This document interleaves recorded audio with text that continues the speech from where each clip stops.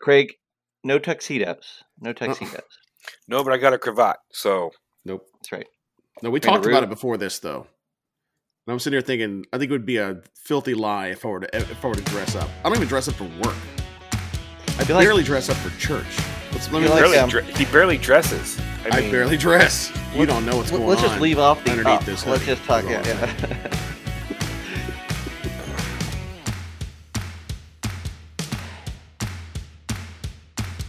Hello and welcome to the Gilded Geek Awards, season annual 1. Troy, cue the music, please. What music? There you go. Keep going. You're going to put it in later. You're going to put it in post, right? Oh. No? Okay. I don't know. That was awkward. Carry on, Zach. Hey everybody, this is Geeks Can't. We're gonna do this thing. It's called the Gilded Geek Awards, and this is the first year of it, so we're gonna see how it goes. I'm your host Zach, and I'm joined, as I'm always joined, by my co-host, the Dwarven DM John Christian. Lolly ho, everyone. And the Mayor of Fort Wayne, Troy Sandlin. Hello. Awkward pause. Well, you gotta draw it out, right? We got a time slot to fill. So yeah, we have a 3-hour window here that we've got to fill. So that's right. Yeah. So we're gonna do this thing. We're gonna dedicate the whole show to it. This is the most exciting things, most exciting products, the most exciting publishers, people that we want to recognize for their contributions to the tabletop gaming space in the year 2022. That's going to be the bulk of the show. We're going to do a couple of for fun things just to get us warmed up here at the beginning that don't have anything to do with RPGs, and then we'll work our way through the nominations, and it's going to be great.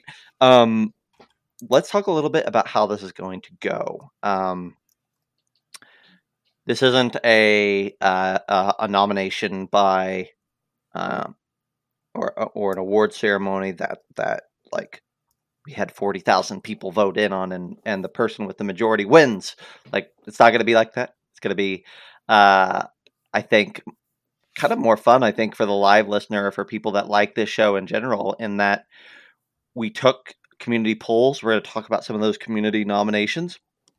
And then John, Troy, and myself also came up with a nominee for each one of these categories. And we're going to talk about the nominees.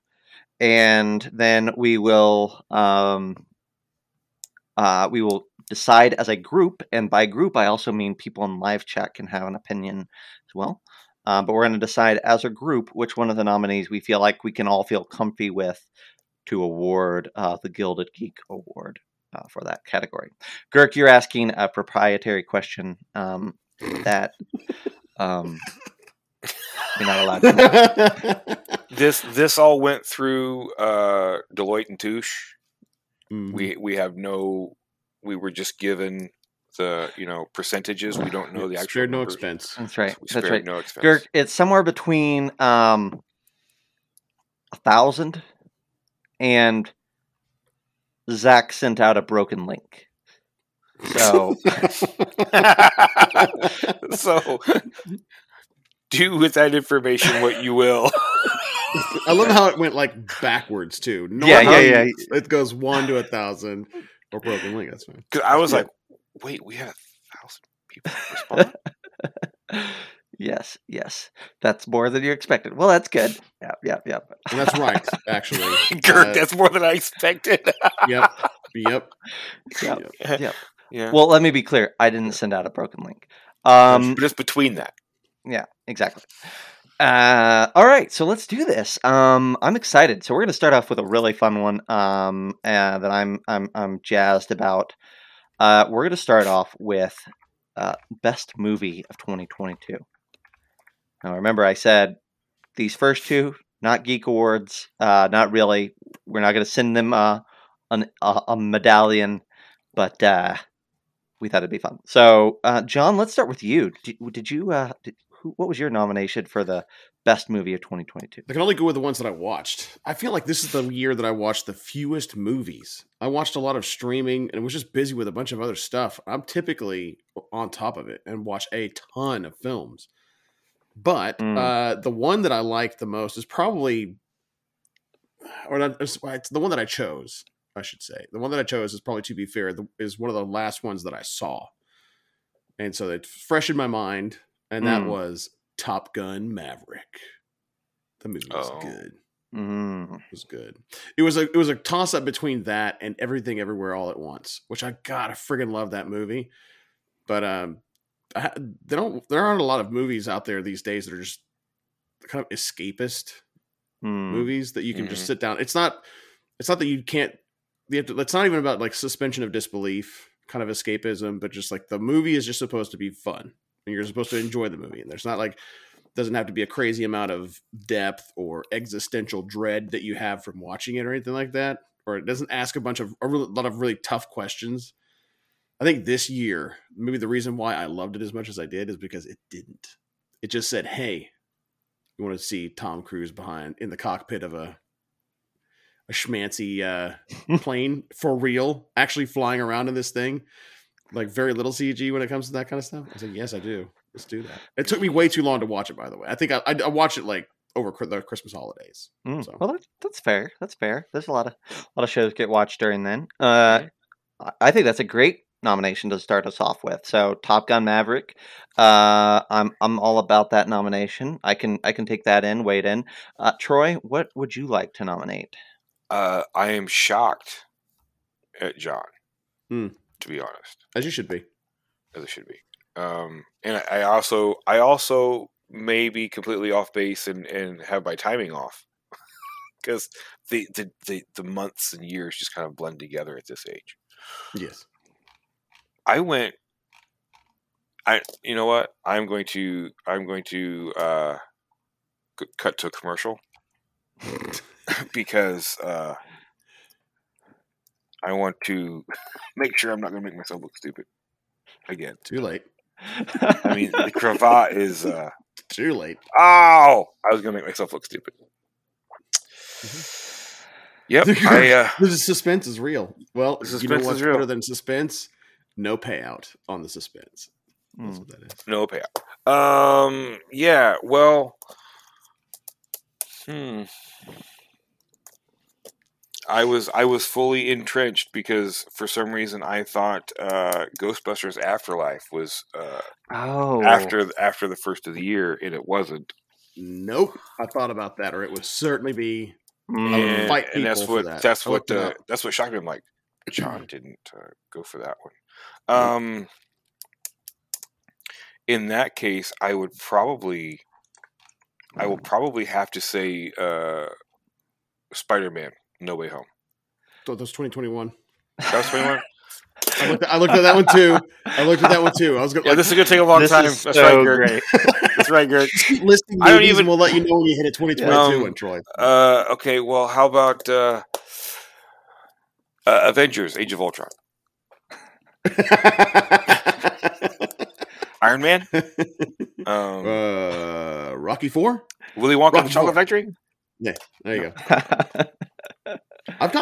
I've got one I could throw at you that I think you would probably choose. Can I help with that? Yeah. Prey. Prey was great. It was good, but you wouldn't say it's one of your top ones. I thought you really enjoyed it. Maybe I did. I did, but it wasn't like oh my gosh, this is the best movie I've seen all year.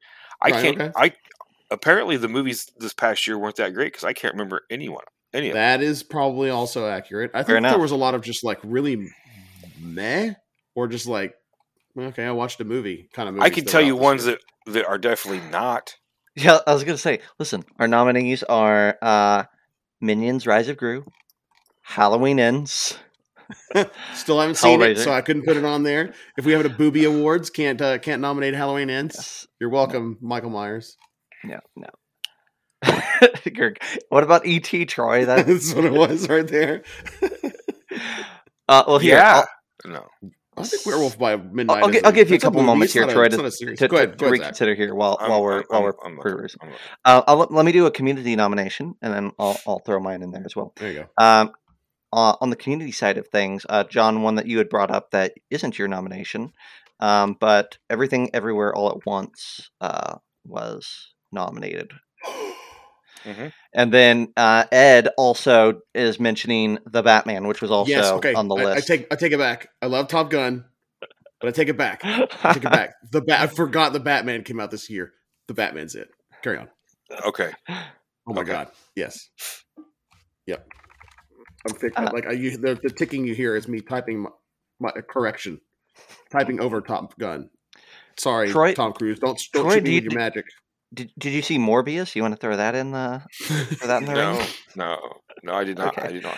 No, but now that we have one, yes, the Batman. Okay. Ooh, baby. I'm gonna throw in. I love that.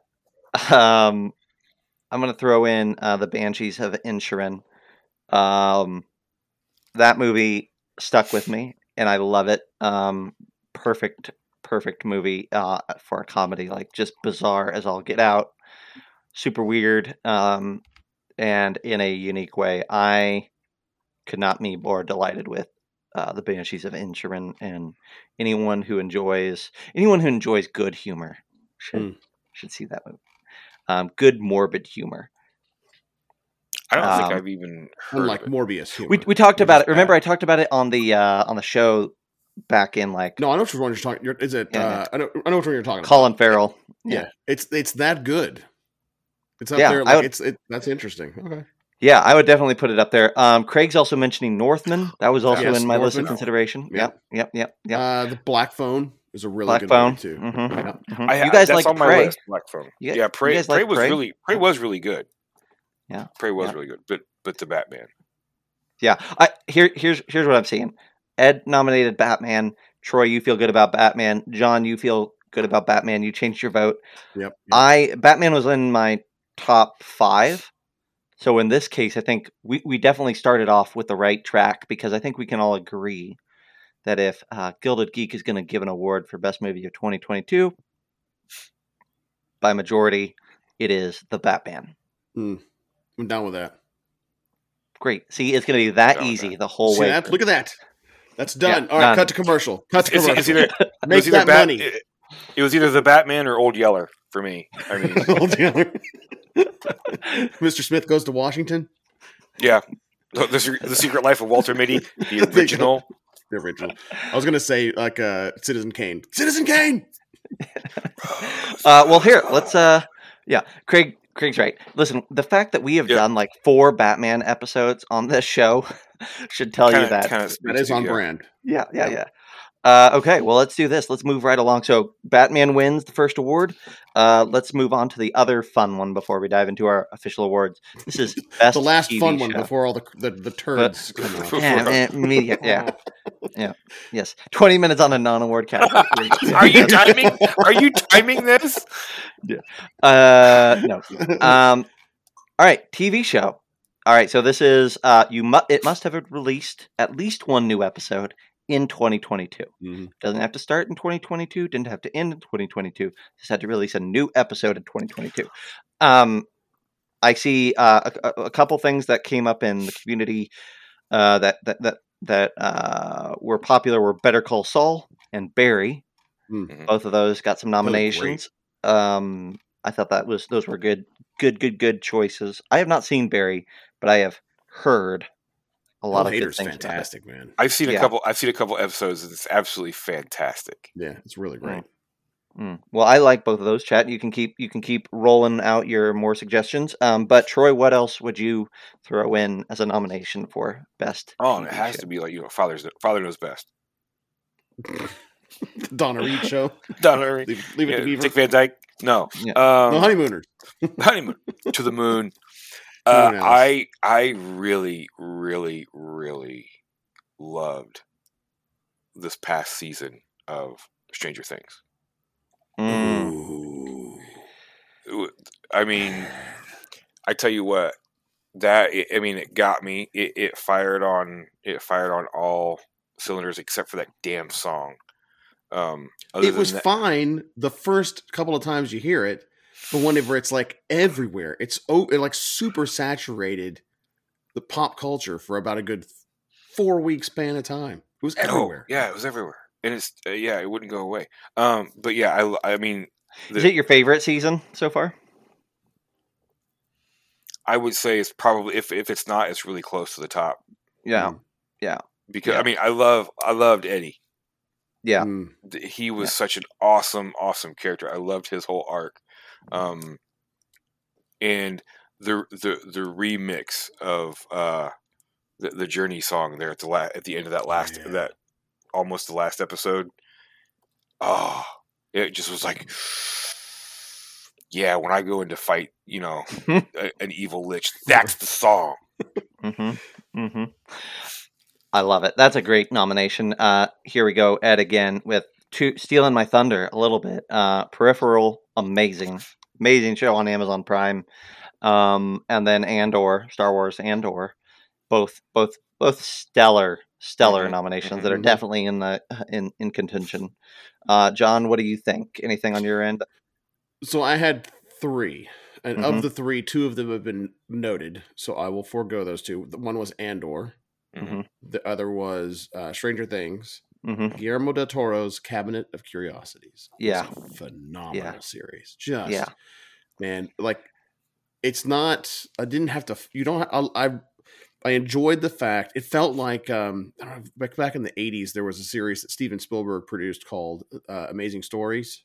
And it's kind of like the same anthology feel as Amazing Stories, Outer Limits.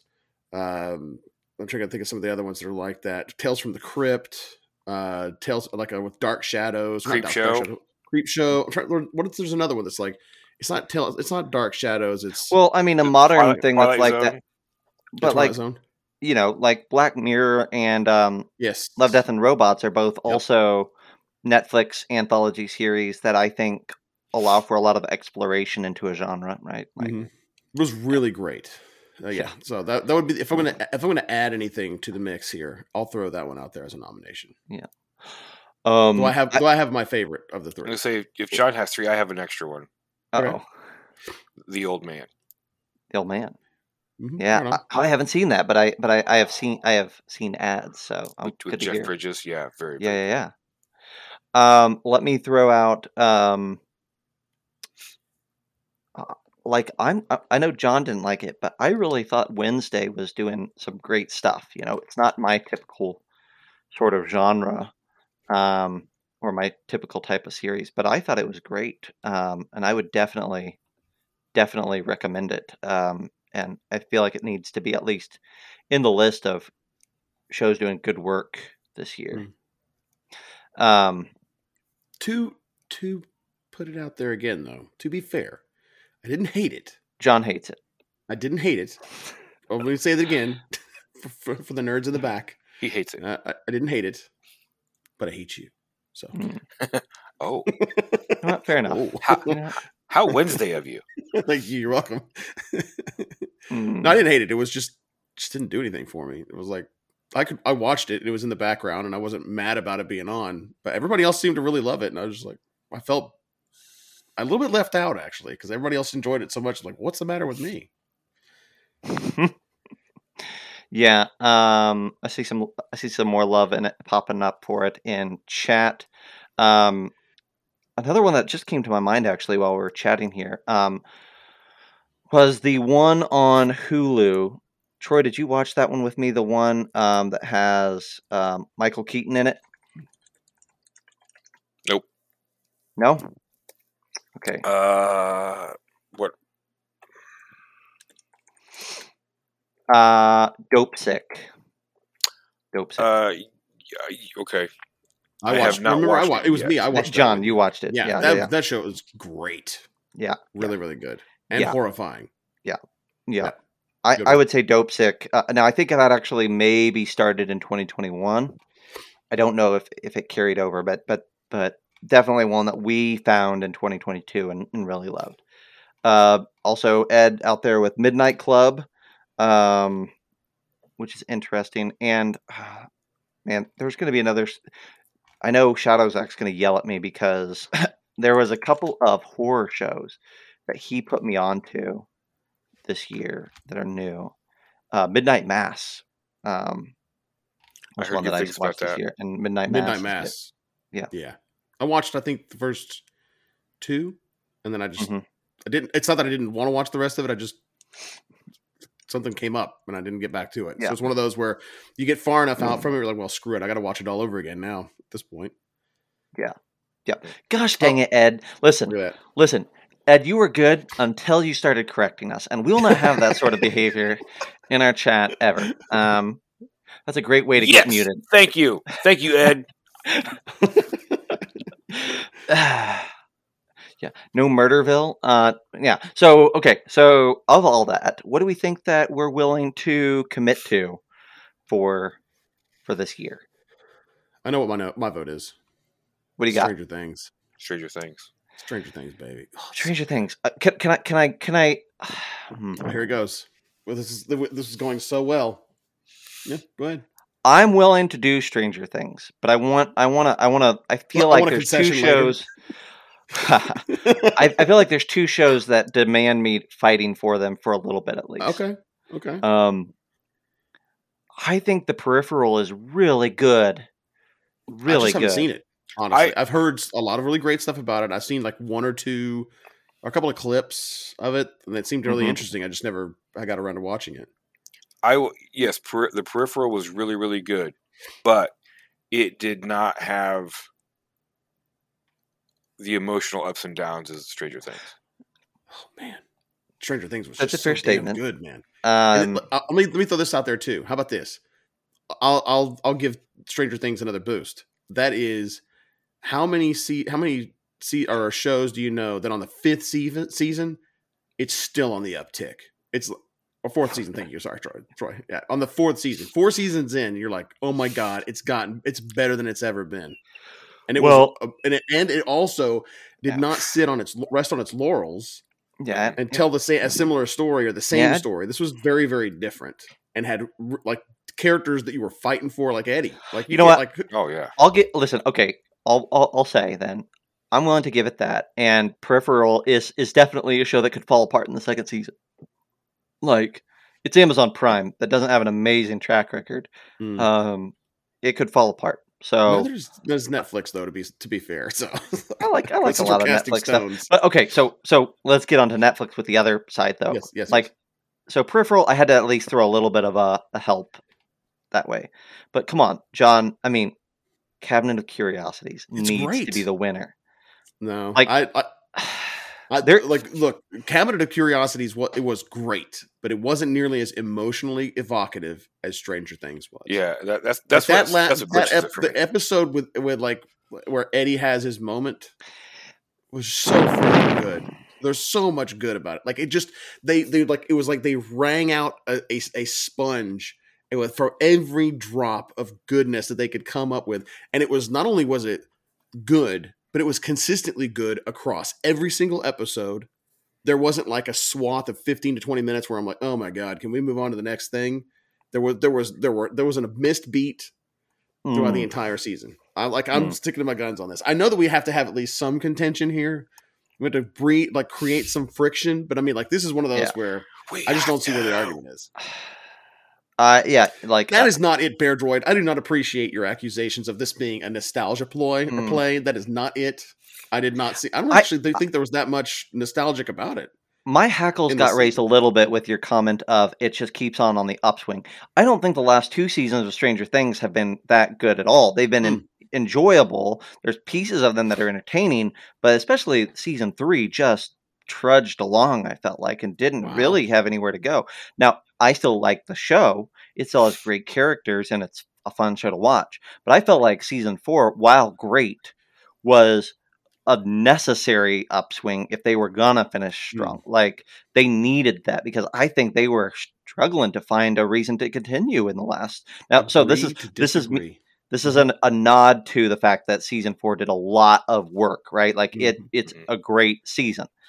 I don't think that it's been a continuous upswing. I think that season 1 was the best season and season 4 is maybe the first contender. I to can see that. I I, would agree really with loved that. the first season. Well, the first season was also great because it was so different. Mm-hmm. It was Yeah, new. I It was agree. fresh. I agree. It was I unexpected. I'm with John on this. Regardless of how trudgy season 3 was or anything else, and regardless of how good the peripheral was, there was no emotional investment whatsoever.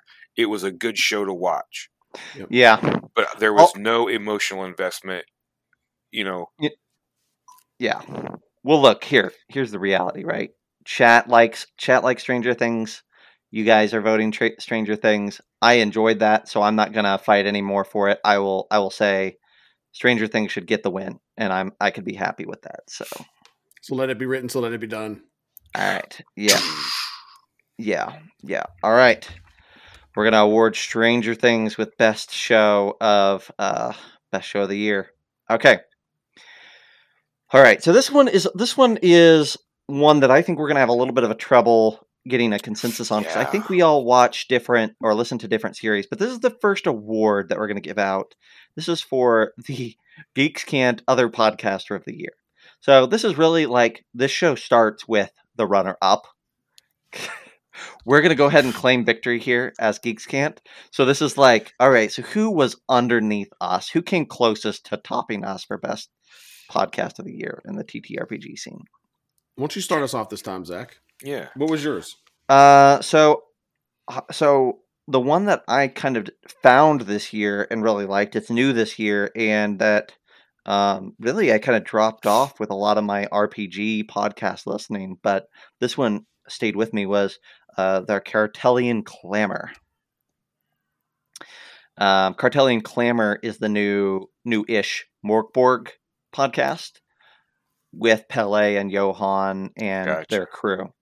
And I really, really, really like it. I feel like it only has a handful of episodes out, so if you haven't listened to the Cartelian Clamor yet, you're not too far behind. You can catch it on most streaming services. I think I listen to it on iTunes, but I think they're everywhere. They're on Spotify. They're on Anchor. There's only 7 episodes out right now, but it starts off with just a conversation about combat and what makes combat interesting. There's I think there's an episode early on where they talk about tables and how to build like a table of items or artifacts or whatever that's useful or engaging and what that looks like. And then one of their most recent episodes, they talk about dungeon design. And I think it's a really unique, I say unique, it's a very interesting insight to have, several creators, people that created Cyborg, that created Morkborg, that created Death in Space, all getting in a room together and having these conversations about, game design that I just think are spot on and really, really sharp. So to me, that's Cartelian Clamor is an easy answer. Yeah. Sweet. I came in. I got another late bloomer podcast for me. I came in after everybody else, but they did release episodes this season or this year. So, Old Gods of Appalachia. Yeah. I think you could count that as an RPG podcast at this point, since it's tied to an RPG at this point. Since they released exactly. Yeah, it would either be that or it would be like Miskatonic University was the other one that I was thinking about. Ooh, interesting. Yeah. Interesting. Chat has a few here. Ship of the Dead, that's Gurk's. That is kind of like Cartelian Clamor, but it's for Pirate Borg. So it's Luke Stratton, and he's doing some, not just talks about game design and things like that, but he also does he chats with creators. So he's got Johan from Morkborg on there, but he's got several other folks at different times. He sits down with Andrew Kolb, who did Neverland and Oz. He sits down with the Alchemy RPG guys. So there's a lot of good interviews, good chats on there. That's a good nomination, Girk. I haven't listened to a lot of it, but I like what I've heard. Girk also nominated Dungeon Master's Dojo, which I like. Those are good guys. And then Showering with Sean and Teos. Great, like that. Otherwise known as Mastering Dungeons, yes. Yeah. Lazy DM and the Eldritch Lore Cast by Bear Droid. I appreciate you, Ed, a lot. You welcome back to the fold, saying that this is the only one he listens to. You know what? Even if that's a lie, it's a great lie. It's a good lie. Yeah. So I want to shout out. Bear Droid says, lazy DM. Yes, Sly Flourish actually got the EN Publishing podcast. The podcast, or no, the one that Morris does on his podcast. Oh yeah, gotcha. Won the Talkie podcast of the year. Nice. And that's the actual. What are you going to nominate, Troy? You had anything? I had two, Dungeon Masters Dojo, and also the Hook and Chance podcast. Ooh. Yeah. I still really dig some of the stuff that comes out, or a lot of the stuff that comes out of the Hook and Chance podcast.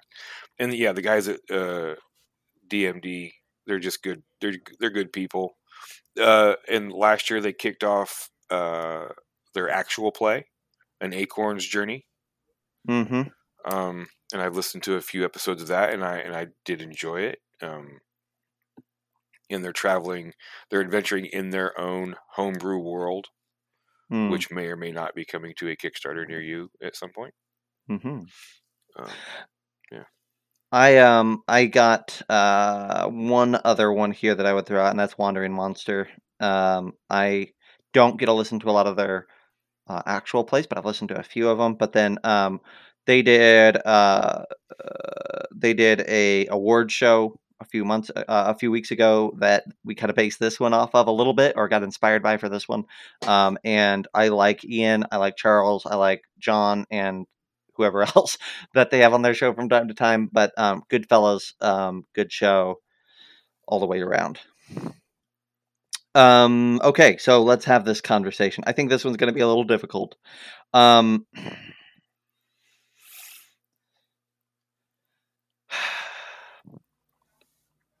trying to think about where we had crossover here. Mm-hmm. I think we've heard at least 2 or 3 for Dungeon Masters Dojo at this point. Yeah, I will echo support for Sean and Teos. Mm-hmm. Mastering Dungeons is consistently a great podcast, incredibly insightful. The reason why why them and Sly Flourish did not get nominated by me was because they got 1 and 2 from Morris's podcast. Nice. Mastering Dungeons came in second. So sweet. Nice. Yeah. Nice. All right, so I think I'm leaning with you, John, that if we're going to go by consistency and one that I can live with here, I am fine with Dungeon Masters Dojo because I'll add another log to their fire in the fact that I think that they do a great job of reaching out and doing some interesting things to promote their show. And every time that I see their posts on social media and things like that, I'm like, hey, they're doing a really good job getting themselves out there and putting out good content in multiple different ways, different links of shows, different ways of showing the shows off to people. Like, I'm impressed by their presence just as much as their show. So, Troy, if you're fine with it, I think I could live with Dungeon Masters Dojo as our. Yeah. Okay. I'm fine with it. All right. Well, I love all these suggestions. I'm gonna look it through here. I'm gonna give Ship of the Dead a little bit more of my attention, even though it was on my radar. I like that it was nominated, and looking into it some more. I'm down to check that out. Sweet. All right. Dungeon Masters Dojo wins the first true award of the year and of these awards in general. So 50 years from now, the dojo will say they were where it all started. That's right. That's right. Yes, they will. Yes. Okay. So this is an interesting one. I appreciate that, Girk. Yeah, that was a lot of fun. I really did enjoy that interview. Yeah, I think we had ratcheted up our Three Stooges bit, like the gimmick, up to like 11 on that episode. Yeah. Like, how much energy can we bring to this and just completely overwhelm them? Like, oh my god, whoa. Yeah. Okay, so this one I'm interested. Like, we have so many people that we've had on this next episode. This next one is kind of a good segue, actually, talking about what we just did. But this next award is Geeks Can't Guest of the Year. So this is someone who has came on the show in a live stream, recorded interview, and or podcast episode during this year. I think that there's a couple people that put in a good show, and for me, a good show is one that I can just like take 3 steps back from and just let it roll, right? Like, and that really feels like they have good chemistry, and I really like a ton of the guests that we've had on this year, but one was nominated in our survey numerous times, and it was also the one that I was thinking of. So I'm curious to see. So I'm going to hold off on that because I think there's already some consensus brewing. John, who did you have in mind? Or did you I actually had 2, and one of the 2 is the one that you're about to talk about. Yeah. But a very, like, an incredibly strong, like you're talking about, like, if not neck and neck, it's really hard not to nominate this person. It's Andrew Searles.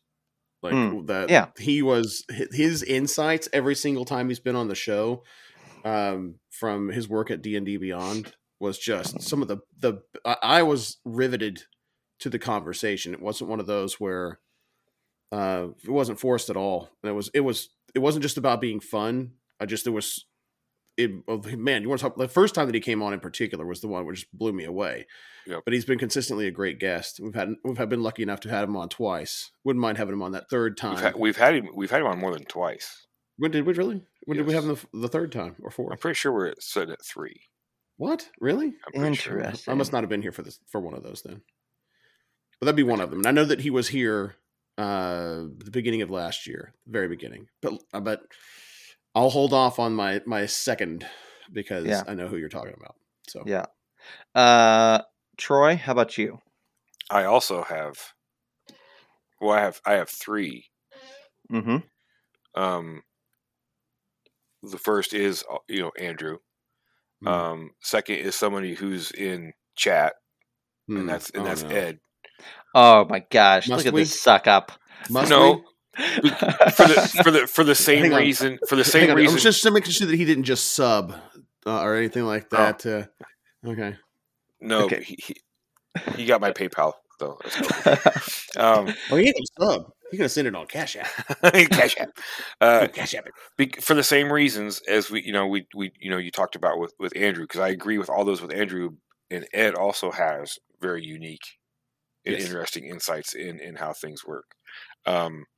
So those are those 2, and then are we ready to say who it was that you're talking about? No, not yet. Okay, not yet. So then I'm not gonna I'm not gonna say who my third choice was. Okay. So I'm going to throw out a couple of people that I really like having on the show. And that I thought were, like, we've had a lot of great people on this year, but 2 people that stood out to me, aside from I think what we all are going to say is the winner, is Joe, our friend Joe, who has came on the show several times now. Mm-hmm. I always like having Joe on. I think it's because Joe feels like a family member in some ways, to like, as far as like the Geeks Can't family or the World of Game Design family or the whatever family of nerds. Like Joe has been around from very early on. He's been a consistent member in chat from time to, like, he'll pop in for multiple episodes during our live streams, and he hangs out with us at the conventions. Joe's great, and I like when he pops in because it feels very natural. If there's a fourth stooge, I don't know that I would like knee jerk say Joe gets that, but to me he would be one of the people, the fifth Beatle, right? The fifth. Well, he's definitely the crazy Canadian uncle. That yeah.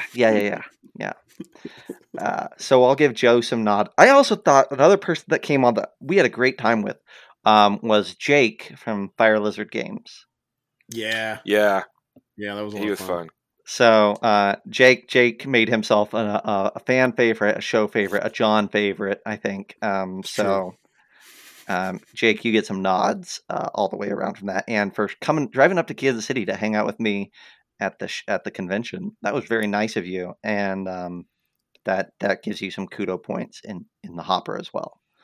So, all right, but the winner, I mean, it's ridiculous, but We have to discuss it at least first. We can't just no, I mean, the this fact that can't be like Russian elections here, where we just say no, who it is. I think this is when I think this is when Return of the King drops at the Oscars, and everybody's like, well, yes, let's just dump all the awards and move on, right? Levi Combs is going to get the win for best guest of the year. Wait, no way. That's not who you were going to say? No. Who are you going to say, Troy?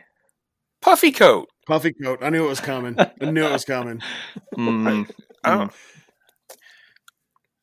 mean, I guess you have to have one to get the other. So I mean, that's true. Yeah, they come. It's a matching set. Yeah. Yeah. I mean, everybody was great, but Levi brought the magic, right? And he brought the magic. He brought the Puffy Coat.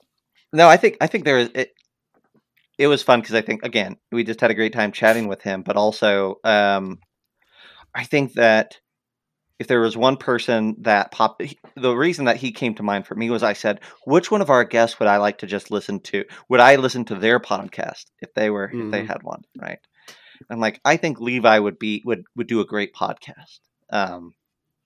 And I would definitely listen to it. So I want to give I feel very comfy giving Levi the win, but do you guys feel like there should, I know we have several people in chat right now who have been on the show, so I feel like there's some amount of but I'd be disingenuous to say anything other than Levi seems to be the person with the. I think Levi was pushing some kind of grassroots campaign for this. Yeah, subliminally putting some kind of psychedelics in our Cheerios or something like that to make sure that we voted for him personally, but I don't know, it's fine. Yeah. No, Levi's great. I think it's a no-brainer. He was such a great dude. A good dude, and he's a great interview. Yeah. Right? I think that he adds so much to the conversation. It's just never a dull moment when you're talking to him about stuff. That's right. Yeah. Now if you could just figure out how to log on to a website and get his camera working and all that. He could win next year without any other considerations in my book if he could figure out how tech works in 2022. Yeah. Awesome. All right. Well, Levi Combs gets guest of the year for 2022. Let's move along here. Whoo boy. All right. So last of the Geeks Can't titled ones. So these are the ones where we're not really. They're more. I was going to say more our branch, but we kind of sub-labeled them as Geeks Can't because I felt like they were kind of stood outside the publishing world and were more in the entertainment side of things. This one we kind of set aside because we wanted an award for, hey, our community finds things and gets excited about things. And this is true of the RPG hobby in general, right? Like a game can be out for 40 years and then you find it today, right? And it's amazing and you want to talk about it and you want to play it and yada, yada, yada. And all that would be your win of this year if it actually came out in 2022. So we decided to set aside this discovery of the year category for RPGs for something that you really latched onto this year, but was not necessarily published this year, right? Troy, do you want to start off with discovery of the year? Well, see, I was a little surprised and shocked, a little confused. If this was for like an actual RPG, or if this was just a related thing. I mean, if it's related and you feel good about it, let's roll with it. Yeah. Okay. I really got a kick out of the deck and what's it called again? Deck and dice, dice of death and dismemberment, we had talked about it. We had talked about it on a crowdfunding corner a while back, and I got several sets, and it's the thing where you can roll the dice, and it comes up with like leg or hand is severed, or you take an arrow to the knee, things like that. You can get an eye poked out, and just their rules for it, and how you can use it in your game, how you don't have to use it all the time. And it's just like a little goof that you can do as you're playing to kind of like spice things up. I kind of thought it grew on me because at first when I saw the Kickstarter, it was kind of like, I don't know. I don't know if I'd want to do that. I don't know if I know. I remember because I was the one that brought it to the table, and you're like, yeah, I don't know how I feel about this. Because I felt like I don't want that controlling every hit or everything or every whatever. And after talking about it, it was like, no, you don't have to. You can just use it for fun moments and things like that. And then when I got the sets, it's like, oh, they're really neat dice, and oh, you get these cool cards that come with it. It's like, actually, it's kind of fun. It's just kind of a fun thing to every once in a while. If a character crits, you can have them roll some dice and see what happens, and just kind of goof around with. That was my thought. If it was going to be like an RPG adjacent. Yeah, I like that. I think that's a great fine. nomination for this category. Yeah, I mean, yeah. So let's talk about some community thrown out options here. We got a nomination for Vast Grim, which I thought was cool. And then another thing that our community really discovered, I think, this year, it's been out for a couple of years, but our community really latched onto it, was the Alien RPG. Got a big push for surge in our space this year. And then another one that came to mind. So this, I was thinking about what I would nominate for this, and I chose not to pick this for my nomination. But one thing that I did is I went on to my How to Play YouTube series, and I looked at what systems that we put out a dozen systems how to plays for which system is getting looked up the most this year to how to play this, because that to me is a way of discovery, right? Like if they're looking up how to play it, that they've never played it before, right? The winner on from that side, so I'll give them a nomination, is Morkborg with almost 25,000 views on our how to play video for Morkborg this year. It far and above beats out any other how to play series that movie that we've done. So lots of people discovering Morkborg for the first time this year.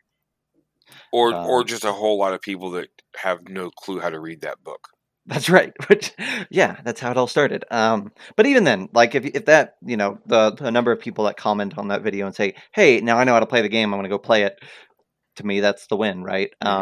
So I would say that Bear Droid says OSC. I think that's a great option, great choice there. Troy, I don't want to steal your thunder. I was going to throw out a possibility, but since you've already done it, I was going to say I think that you discovered the Mazes RPG this year, and I've gotten really attached to it, which I think is cool. I know that system's been around for a little bit, but Mazes came out officially for it this year, and I think that's really cool.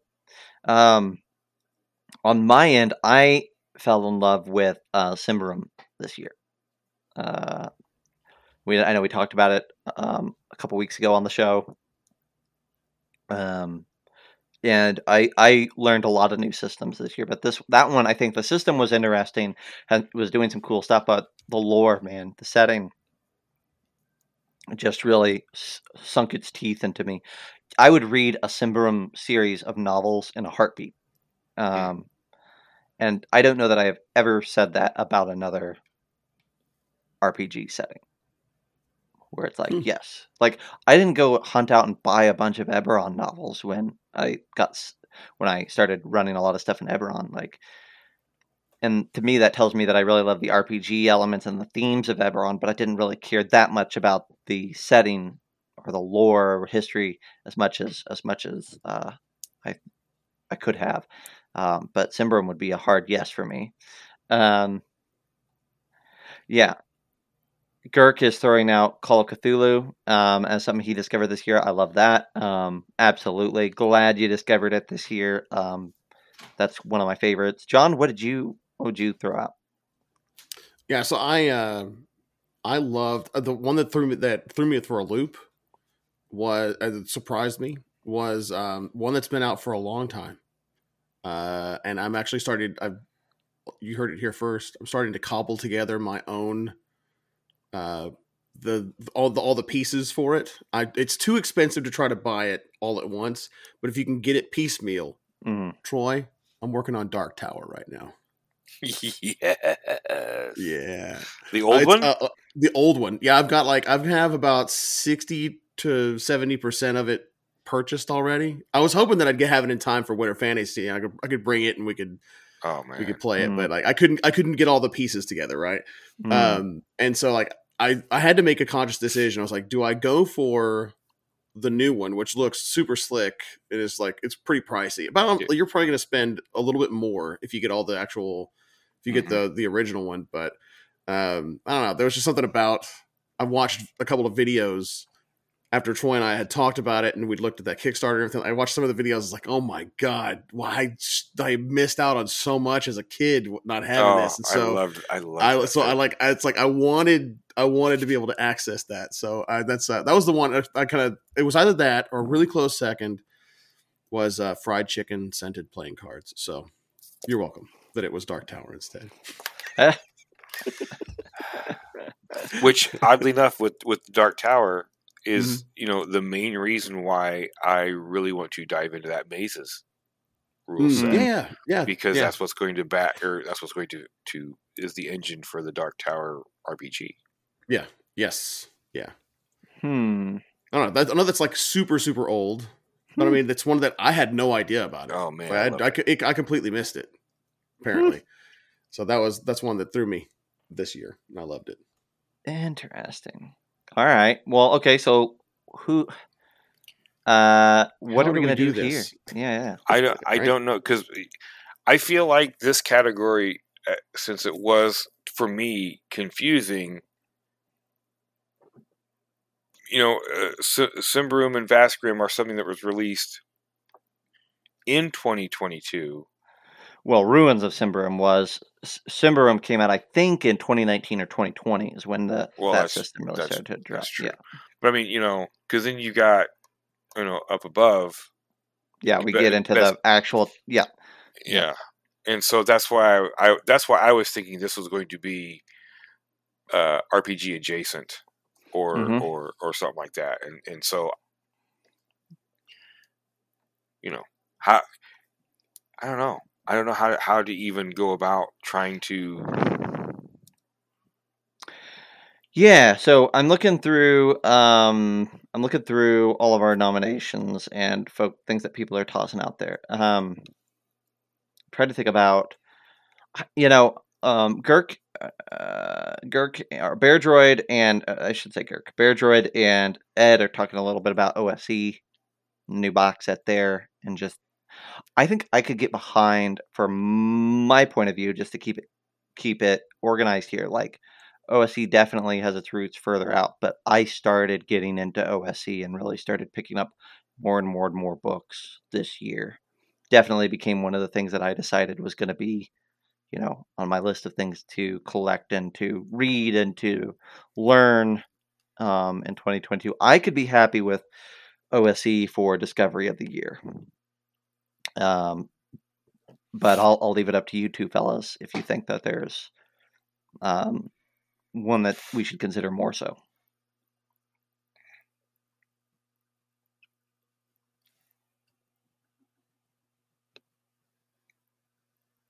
What do you think, Troy? We can't hear you, John. There we go. Sorry. If I were to argue it, I could probably pick up one other one. I think between OSE and Symbaroum are the ones that I'm thinking are like the two viable candidates. But I'm willing to also die on the Dark Tower hill if I must. or the fried chicken playing cards hill. That's Oh. fine too. You're welcome to die on that hill. We'll let you die up there if you want to. Yeah. Just that's an ant hill, John. That's an ant.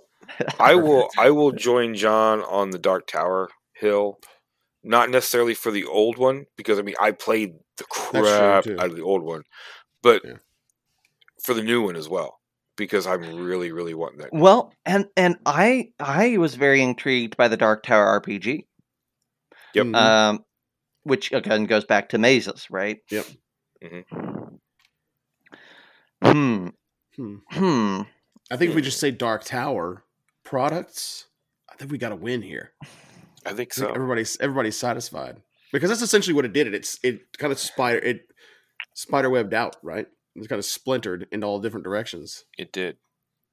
One made you look at the other one, and now you're looking at all of it, going, "Oh man, I could do all the things." All right. All right. Well, you two fellas are hardcore into that, and I have a modicum of interest. Like I backed the Return to Dark Tower RPG, right? So I cannot say that wasn't a discovery for me, and that I'm not excited about it. So both those things are certainly true. So because of that, I'm going to say the Dark Tower franchise gets our win for this ceremony. Woo. Alas, poor fried chicken playing cards. I tried so hard. Well, you did have somebody in chat back the fried chicken. Oh, look at that! Thank you, Catherine. It's wonderful. I knew I could count on you. All right. I knew I could count on you. So now we get into some really intense ones. Last several here, and I say last several. We still got a ways to go, but this one is. I think John, you voiced a lot of excitement for these next two when we started it. This next one is Best Interior Art and or Layout. This award recognizes the book with the most impressive interior design released in 2022, and we decided to accept any nominations for digital or that had a digital or a physical release in 2022. If they just had one of those, it's okay. They didn't have to have both. So from chat, we've got, from the community, we got several votes for the One Ring. We got a vote for Intoximancy, which is a 5e product. And then we got Vast Grim. I'll throw out a couple more that came to mind for me. I think that Death in Space has a beautiful layout. I love the black pages and the yellow and the pink, the reds in it. I thought that one's great. Blade Runner, stellar presentation there. Par for the course for Free League. Pirate Borg, man, like PDF only last year, but Pirate Borg has an incredible visual on the interior. What's Troy? What's some of the ones that came to mind for you? Oh man, see, this is one of those I don't remember when it came out, but I'm pretty sure that there was a Kickstarter for at least something in the product line last year, and that's Vaesen. Yeah. They had their newest one, right? Like Winter's Raven or whatever it's called, and the Irish expansion or whatever. The Irish expansion, yeah. Yeah. There's just something about that art style. It's just, yeah, I dig that. The Mythic Britain and Ireland is the one that they came out with last year, and that was I've got that on my shelf, collecting dust, sadly, but it's gorgeous. That was one of mine. So good call, Troy. What else, John? What something that came to mind for you for interior? For me, it was between two really. It was Vaesen and then the One Ring interior art. It's just great. It's not super busy. It's not painted. No oil paints. No, no computer generated or anything like that. It's all line art. It looks like sketch art that's been, but the way that it's laid out, the colors that they use to make it pop. And I think it looked great. I think that the way that it was laid out, the only problem, so the one thing that I'm going to ding the One Ring on, and kind of like why I'm putting Vaesen above it, is because the way that it's laid out to learn how to play the game is not the best or the most intuitive, honestly. Yeah. So you know, I feel very strongly that One Ring should win this category. Though I will say, I'm thinking about this strictly for the description of this award is the award that this award recognized the book with the most impressive interior design, and I do think that One Ring struggles with its presentation of content, but I think that the art is beautiful in that book. Yes, and it is very much in the spirit of something that I think that Tolkien would have appreciated. It feels very Middle Earthy. Like I adore every single illustration in that. I was just looking at it again yesterday. Twice I pulled it off the shelf yesterday. I was just flipping through it, like just because I like that book. Like it captures a mythos. It captures your imagination when you look through it. Like there are dynamic combat, orc, scary, terrifying dragon things in that book that are really cool to look at and get you inspired for combat. And then there is these really small, like intimate drawings of, two halflings sitting together or whatever that are also very evocative in their own way and communicate a style of game that isn't just like, when I was thinking about Blade Runner, I'm like, I think Blade Runner looks amazing, but it's basically the same amazing all the way through, as an example. And then I looked at One Ring and I'm like, man, this showcases so many elements. And when I look at the art in that book, I'm like, this is a game that I want. This is the version of Middle Earth that I want to be in, that I want to play in. So, I mean, I don't know how much more strongly I can argue for it. Pirate Borg would be my runner-up, and I know Girk likes it in chat there. But I feel I'm going to lean heavily on you two fellas that One Ring should get the win. I will say that if we have to pick between Vaesen and the One Ring, and if we're going to agree on one, and if we're saying that we're not worried about how when you said art and layout, I think it's maybe where was my sticking point, right?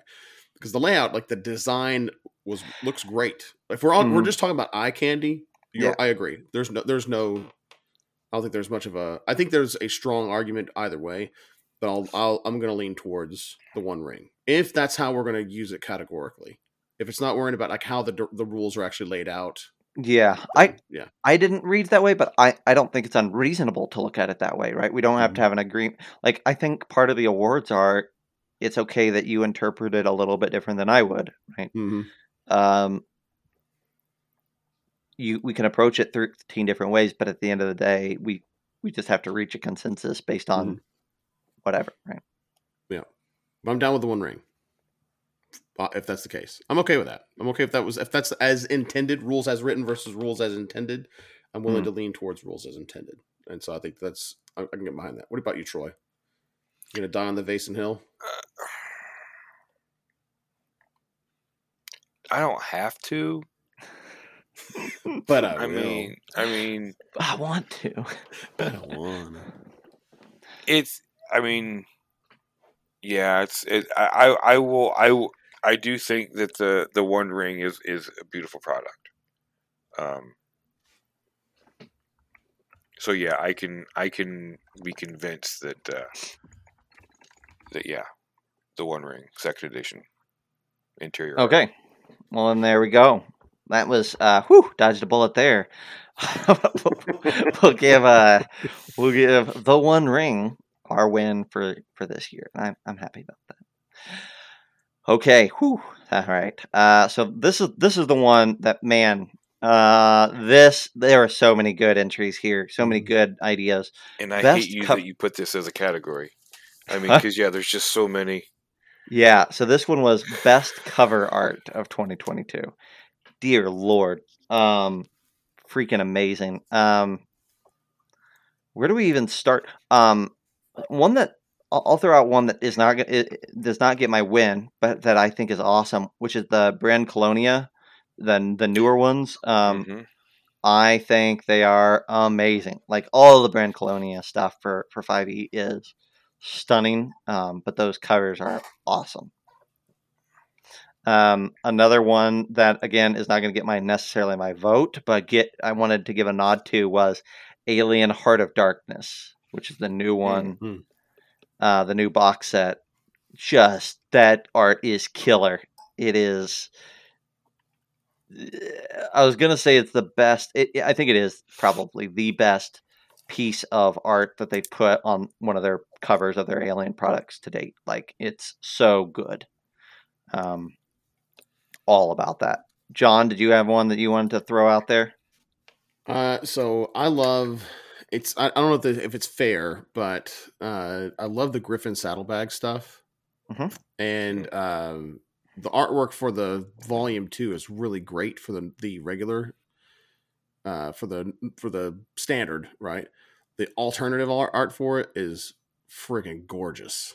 So I don't know if I would really, if that's fair to use alt art as part of the category, but between that and then Skin Job by that third by Oh Yahoo yeah, Games, yeah. Skin friggin' Job had. amazing. Like that whole, like, I love all of that art anyway, right? So you want to talk about seeing that on a shelf? I don't know anybody that wouldn't go and pick up that book and find out Mm-hmm, what that game was if they saw that on a shelf. The mm-hmm. line art is amazing. The colors are super Morkborgy. It's yellow, red, black, and shocker, and white. But the line art is absolutely stellar. So probably between Skin Job, Griffin Saddlebag, and then Vason, and the One Ring. Honestly, the One Ring one is just the colors pop so well. It looks so good on a shelf and on my shelf, and so probably between those four for me. I don't think I've actually seen the Weird Frontiers one. I have to take Oh a my look at gosh! those. All right, well, hold up. That don't steal my thunder there. All right. Yeah. Troy, did you have one that came to mind? I mean, there's too many really to even try and narrow it down. As I look at it, I I really, there's something about Never Going Home. The cover art for Never Going Home. It's so haunting, and for me, haunting and evocative. You can almost tell what it is before you crack it open. Mm-hmm. Um, and it's so simple as And that well. was a series that started a couple of years ago, but really released, I think, a lot of product, as far as I know, this year. So absolutely, Yeah. there's a lot of covers to choose from, and I agree with you. Like you look at that and you're like, yeah, I like that But I choice. mean, there's so many. I mean, all the big players, all the big players in the space have amazing art that they put on those covers, and it's just so hard to for me to narrow down what my favorites would be. Because I mean, I might look at this, it's like, oh yeah, that's so cool, and then somebody shows me something else. Oh, I forgot about that one. Yeah, that's so cool too. I don't know. I don't know. Tim said that the fella Gambit that did the art for his book, Get Me the Juice, did a great job, and I agree. I love the illithid like monster that's on that, and the action scene that's a part of it is really really great. One that so I'll jump in with Girk here and Tim. Like my nomination, and honestly, like I was weighing back and forth between a few. But when I came down to it, I thought back to the first time that I saw this art, and I was blown away from the very first moment. And that's Weird Frontiers, which is a long time in coming, but it's definitely a this year product. Um, I think that cover is amazing. Um, I have no problem giving that my vote. Now I'll hear. I agree that there's a million great covers out there this year, but Weird Frontiers does it for me in all the right ways. Hmm. Yeah. Girk says he's got a signed print of the cover. That's a good one to get a signed print of. Yeah.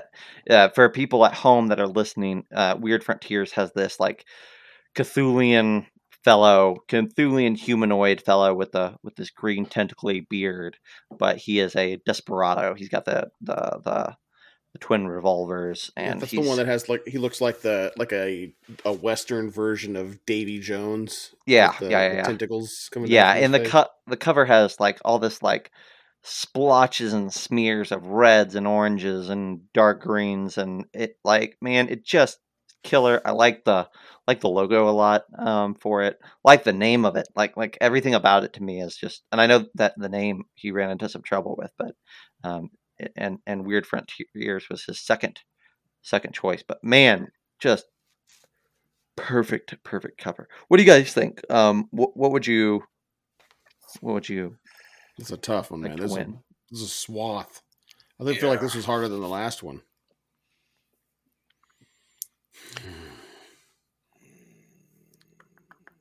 Man, that's tough. Let me think about this for a second. Because we're all over the place. Well, I understand why you like the Weird Frontiers one. It is really great. It always feels like the cover of like a John Carter of Mars book. It's that same kind of like, it's just twisted. An old pulp novel. Yep. Yeah, I like it. It's too bad it's not 2020, because then I would have put Tales from the Flood out there hardcore real quick. That's a fantastic cover. Mm-hmm. Oh man, I don't know how we're going to be able to come to a consensus. They're just like, we're all over the place. There's so many different options. Where do we where do we intersect? Let's say this. Oh man, I don't know. I don't know. This is tough, man. Cover art's really tough because there's so much really great cover art out there, and it's so subjective. So let's define that, right? Let's talk a little bit about that. I think that's a good thing. So let's try to narrow down, like, okay, so I agree with you. Art is subjective. So could we say, as a proposition,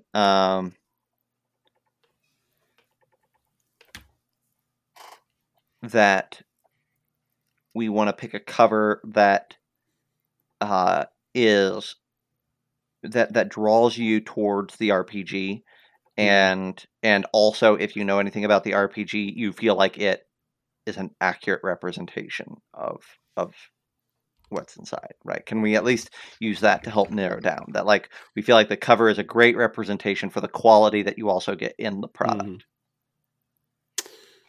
I could get behind Death in Space if that's the case, because that Really? cover is really, really great. It is gorgeous, like, and it's one of those where everything that it's trying to be is everything that it's saying with that cover art. I think that's very interesting. That's a solid pitch for that, because it's very simple,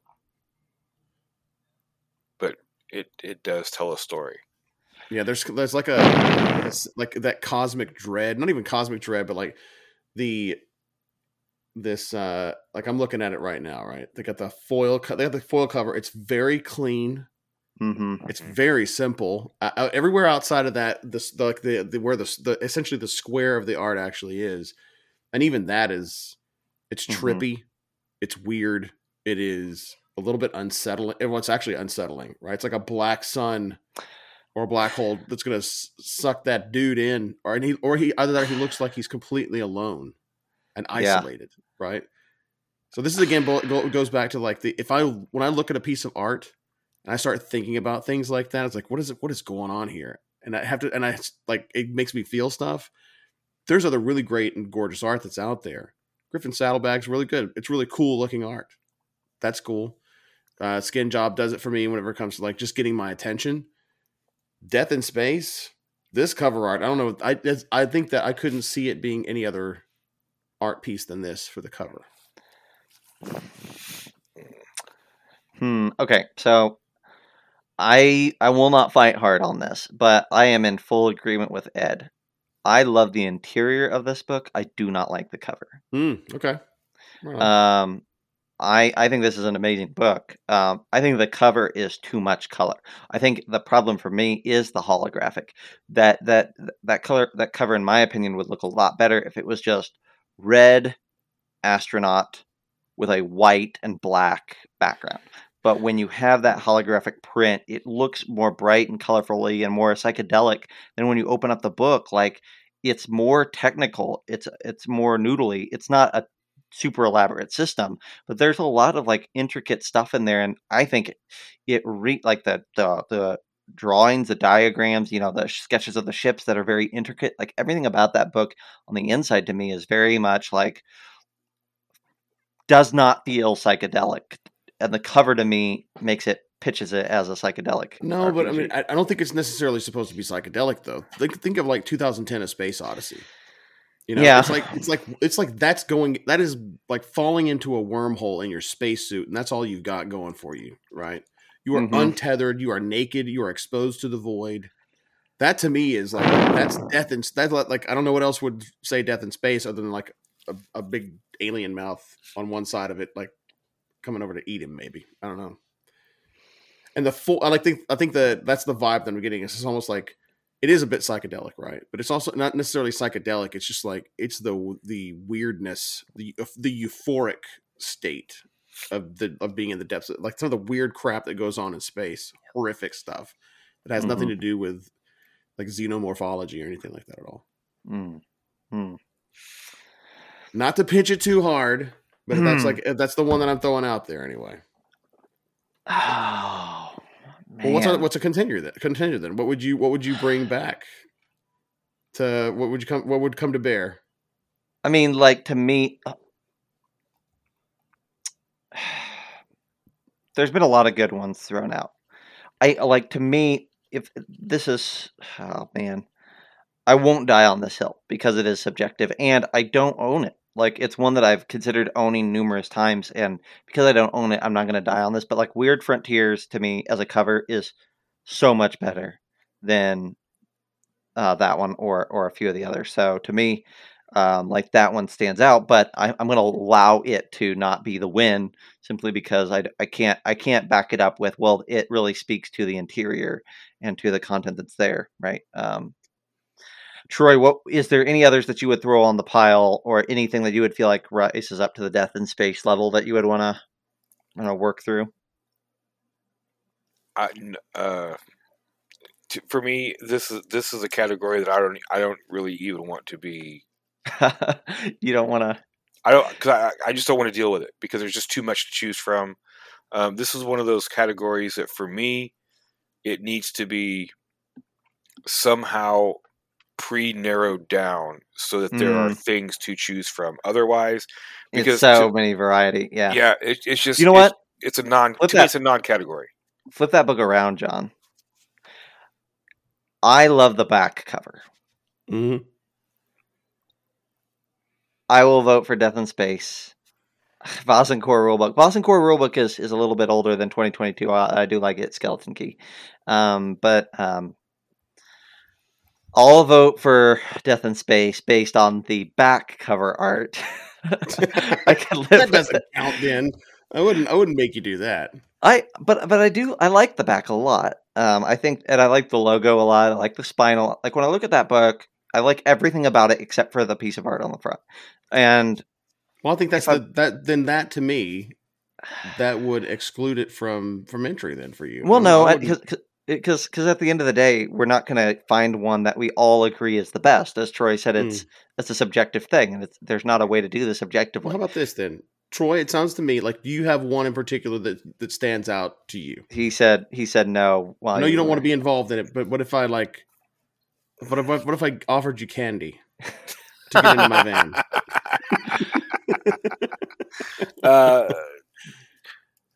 Maybe if I can play with Dark Tower. How about this? How about Vaesen, Britain and Ireland, or the Ireland and Brittany cover? Maybe throw that out there for you because that was a 2022. Death in Space or Weird Frontier. Of the three, is there one that you liked more than the other? You can be the tiebreaker, possibly be the tiebreaker here. I would go Vaesen. Well, damn. I can live with Vaesen. You know what? I can live with Vaesen also. Because I would rather it not be. Out of those three, I'm going to put Death in Space down on the third. Well, then you shouldn't have said you were willing to accept Death in Space, sir. I'm going to go ahead and throw that out there and say I'm going to call shenanigans on that. But I can also get behind Vaesen because I really love the artwork. Yeah, I love the cover art and the interior art. Yeah. Yeah, it was a close shave between it and the One Ring. Yep, and Ed's also feeling good about that one. So I feel like we're in nobody asked you, okay? So no, I think honestly that the new cover for Mythic Britain Island is maybe their best cover yet. Right, it's got that weird winged black creature kind of hanging up over the crypt. I think it's a good cover. So I'm happy. I'm happy with this choice. All right, there you go. I can live with it. All right. Only took us 40 minutes to figure that one out. Well, we dodged a bullet We're there halfway by picking through. Death in Space. Whew. I feel like we got to win. Two to this award show at this point. No. We're gonna get there because I think we're gonna move right along now. We're out of the subjective ones. That's not true. We are. We'll see. All right, so these next two are tied together. We have this is the best publisher and best new publisher. So I'd say we can discuss best new publisher first, but keeping in mind that this award recognizes a rising star that delivered an incredible product in 2022, but must have released no more than 2 physical products previous to 2022. Magnum Galaxy Games got a referral here. Magnum Galaxy are the people who did a whole bunch of Mothership content. So I like Nirvana on Fire and things like that. Dave Kinney, right? Escape from Prison Station Echo and Dying Hard on Hardlight Station, right? So he's put out consistent product. I feel great about him as a nominee. 100% support. Another one that all throughout there is another Mothership one that I feel like hit the ground running, which is Spicy Tuna. He 2 products that we were super pumped about right out the gate. First part of this year, Zine Quest 2022 was Knights of Lazarus, which delivered. It is great. And then the other one that hasn't yet delivered, I don't believe. Yeah, it hasn't delivered yet in physical form, but he is tied to was Orbital Debris, which was the kind of like anthology of Mothership stuff. That's the one. You got it. That's the one. You stole with thunder. I was in there going like Orbital Debris is the one that I would go with. It was created by Terry Herc. I think Terry Herc may have headed it up.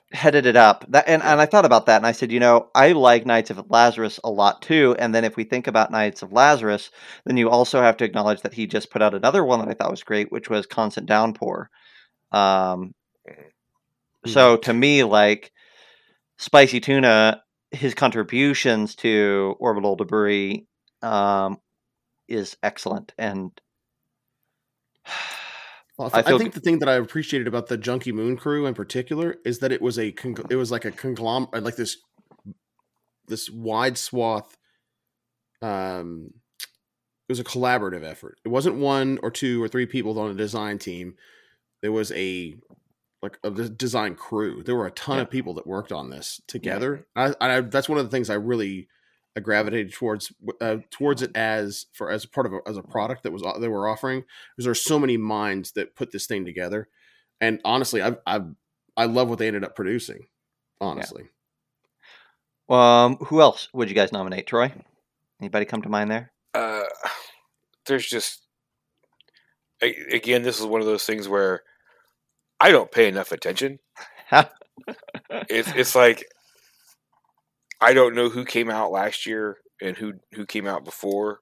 So I was very hesitant. I was like, this is not something I'm even going to speak to. I do really, really like both of those 2 nominations. Out of those 2, I would give the nod a little bit more toward Magnum Galaxy, only because,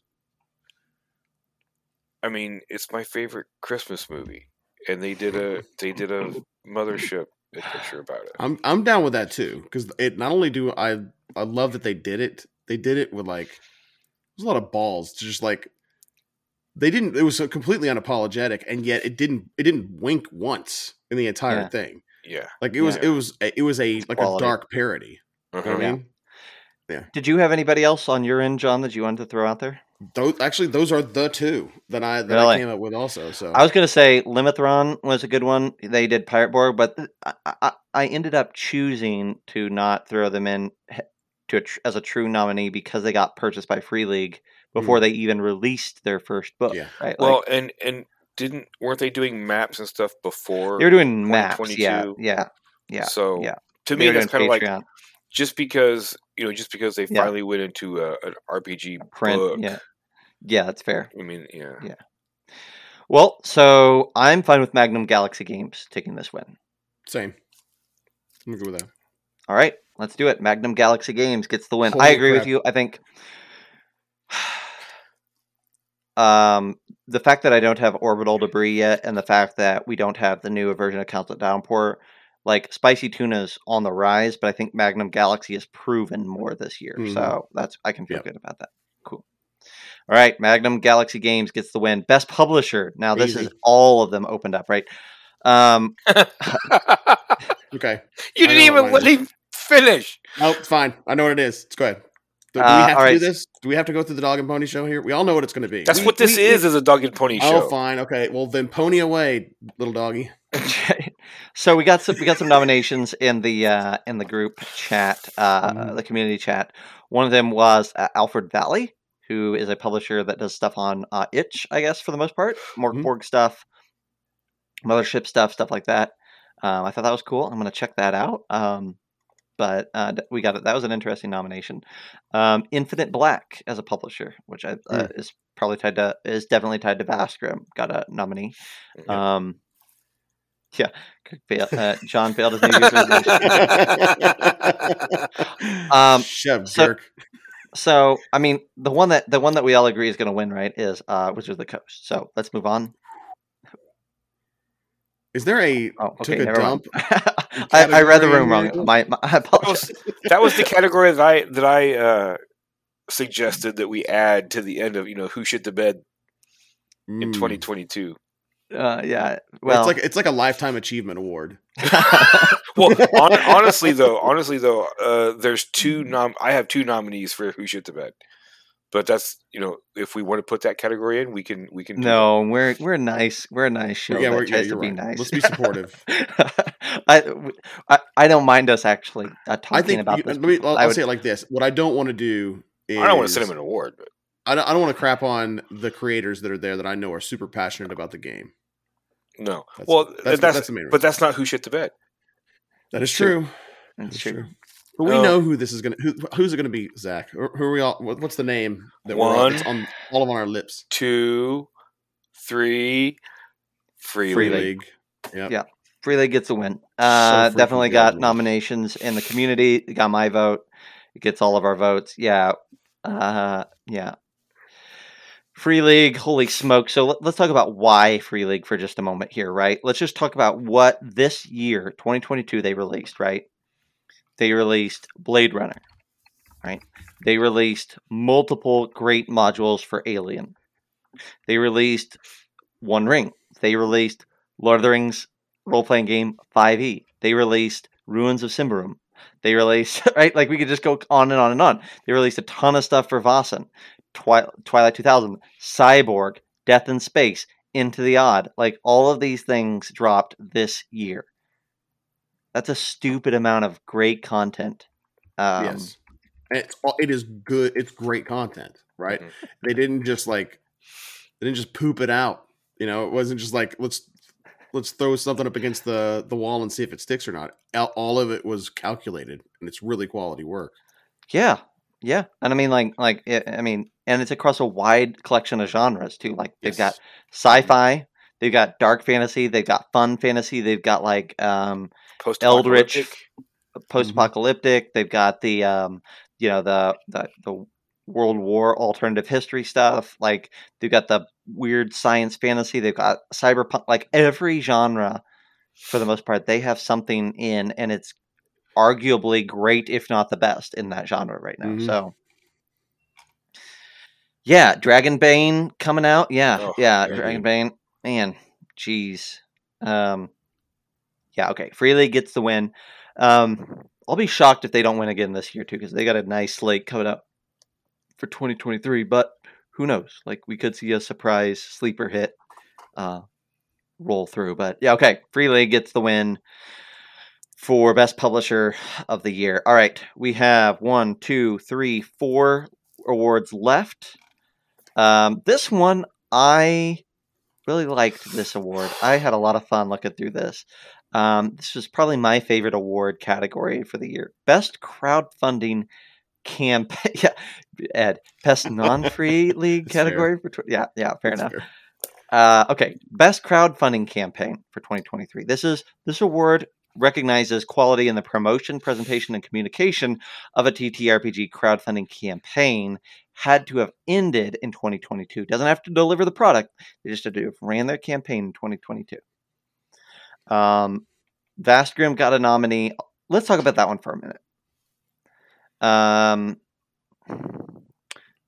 If this was had to fight through the muck, best crowdfunding campaign that persevered and stuck to it and survived, Vastgrim would get my vote.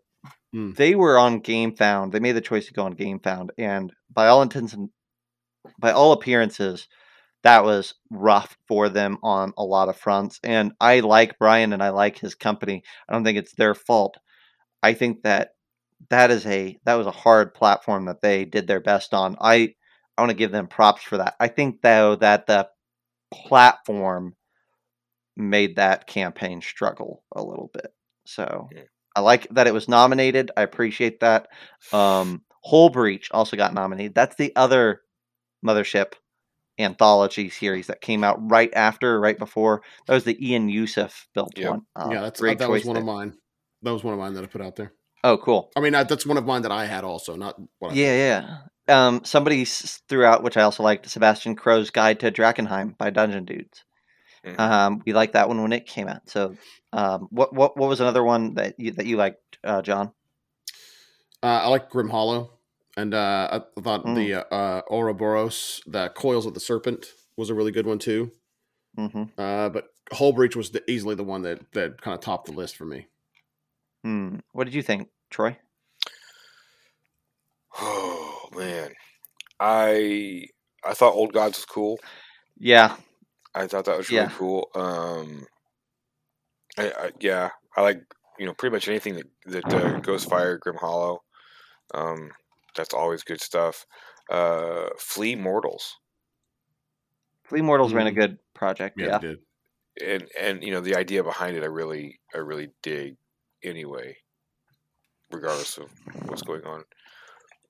So yeah, it's one of those hard choices. Yeah, I mean, they all got my money. So what?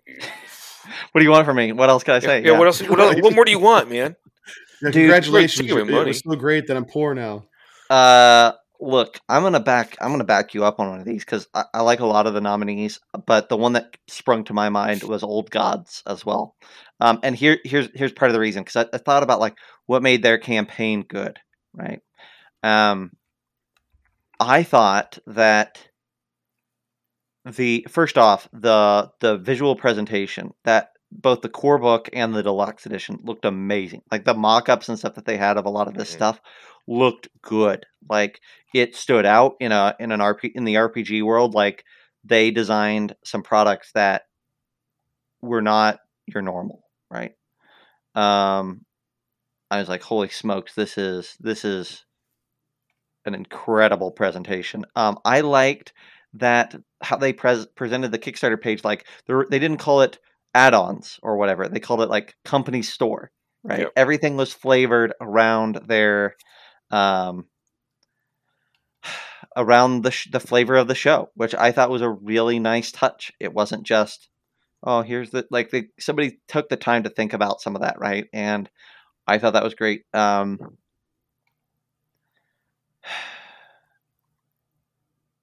also like this. This may sound a little harsh. I'm gonna be gentle, as gentle as I can here. I think a lot of the like older companies, like Monte Cook or Goodman, people like that, really struggle a lot of times to present a cool Kickstarter that's exciting. Mm-hmm.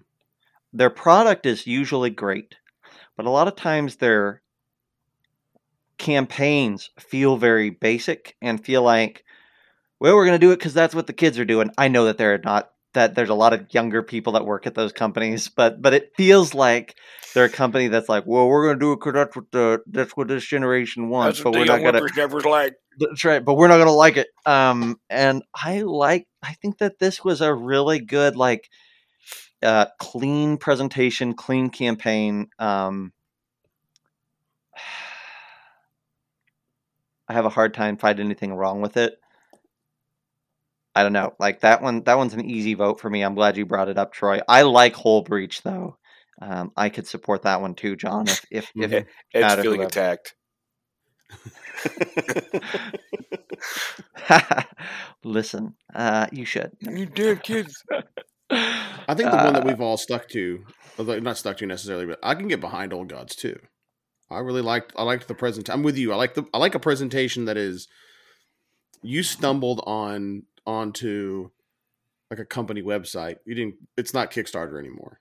You know, I like that. Like it's trying really hard to be immersive already. And it did a really good job of it. Right. So again, pitching without having to pitch so hard, it pitched in a way that was like, is trying to lure you in by saying, this is what you're going to get. Yeah. Right. Without having to look at any of the, like reading any of the page, looking at the pages or like the cover art or anything like that too. So, I mean, I can get behind, I'd say Old Gods. I think between the three of us, that sounds about like the. Well, listen, if we have consensus between three of us, we got to roll with it, right? Well, like Old Gods gets the win. Absolutely. quick before somebody changes their mind. Yeah, move on. All right, let's go. Oh my God. All right, so another cool one. Down to our last three. These are our big three awards.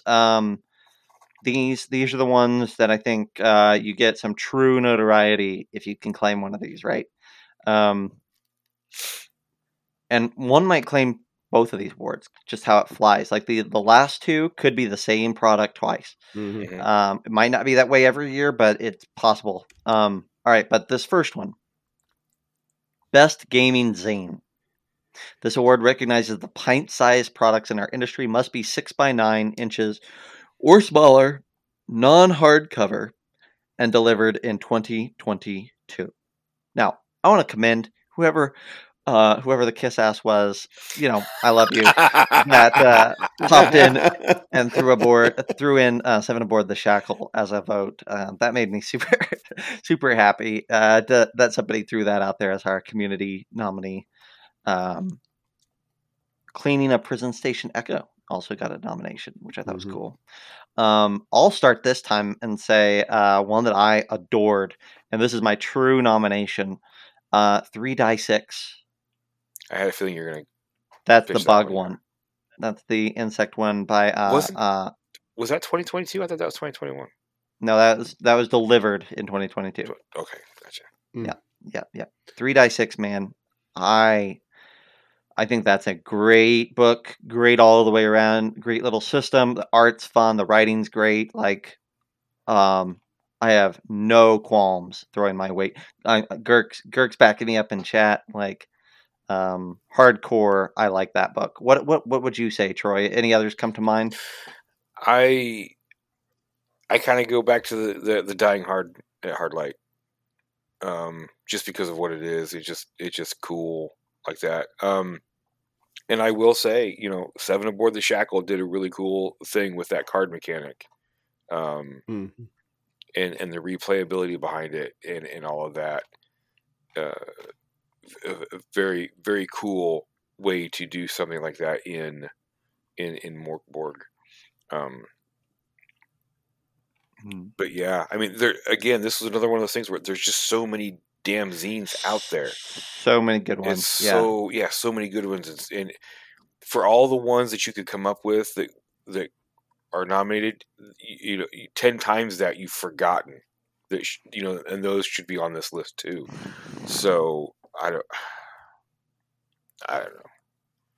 I'm going to stick with Dying Hard. Dying Hard.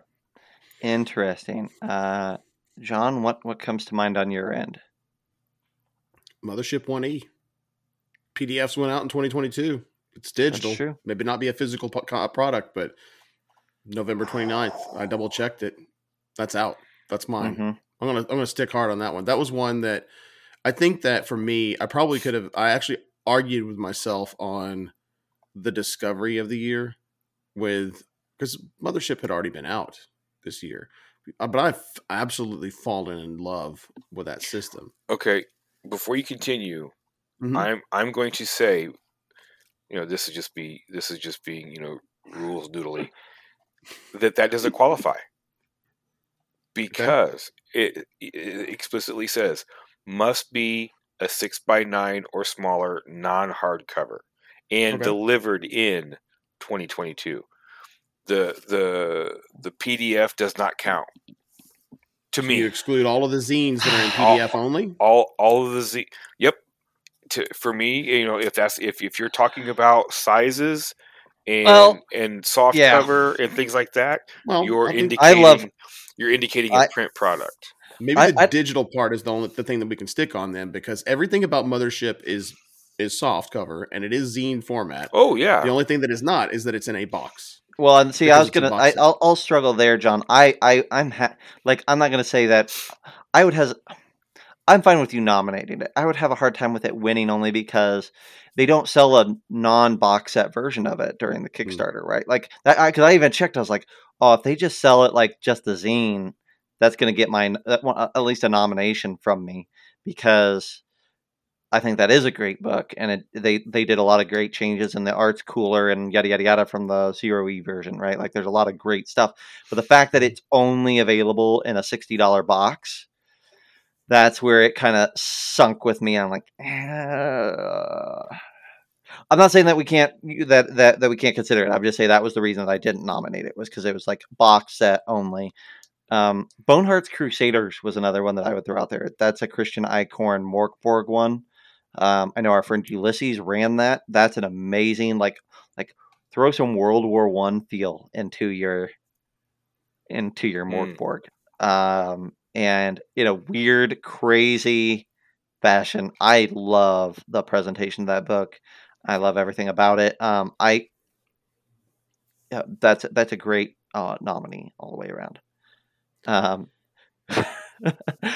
um, thanks, Kirk. Let me throw this out there. I'm gonna not die, but I'm gonna get maimed on the hill. How about that for Mothership? I'm gonna get maimed. I'm gonna argue that it is a zine set.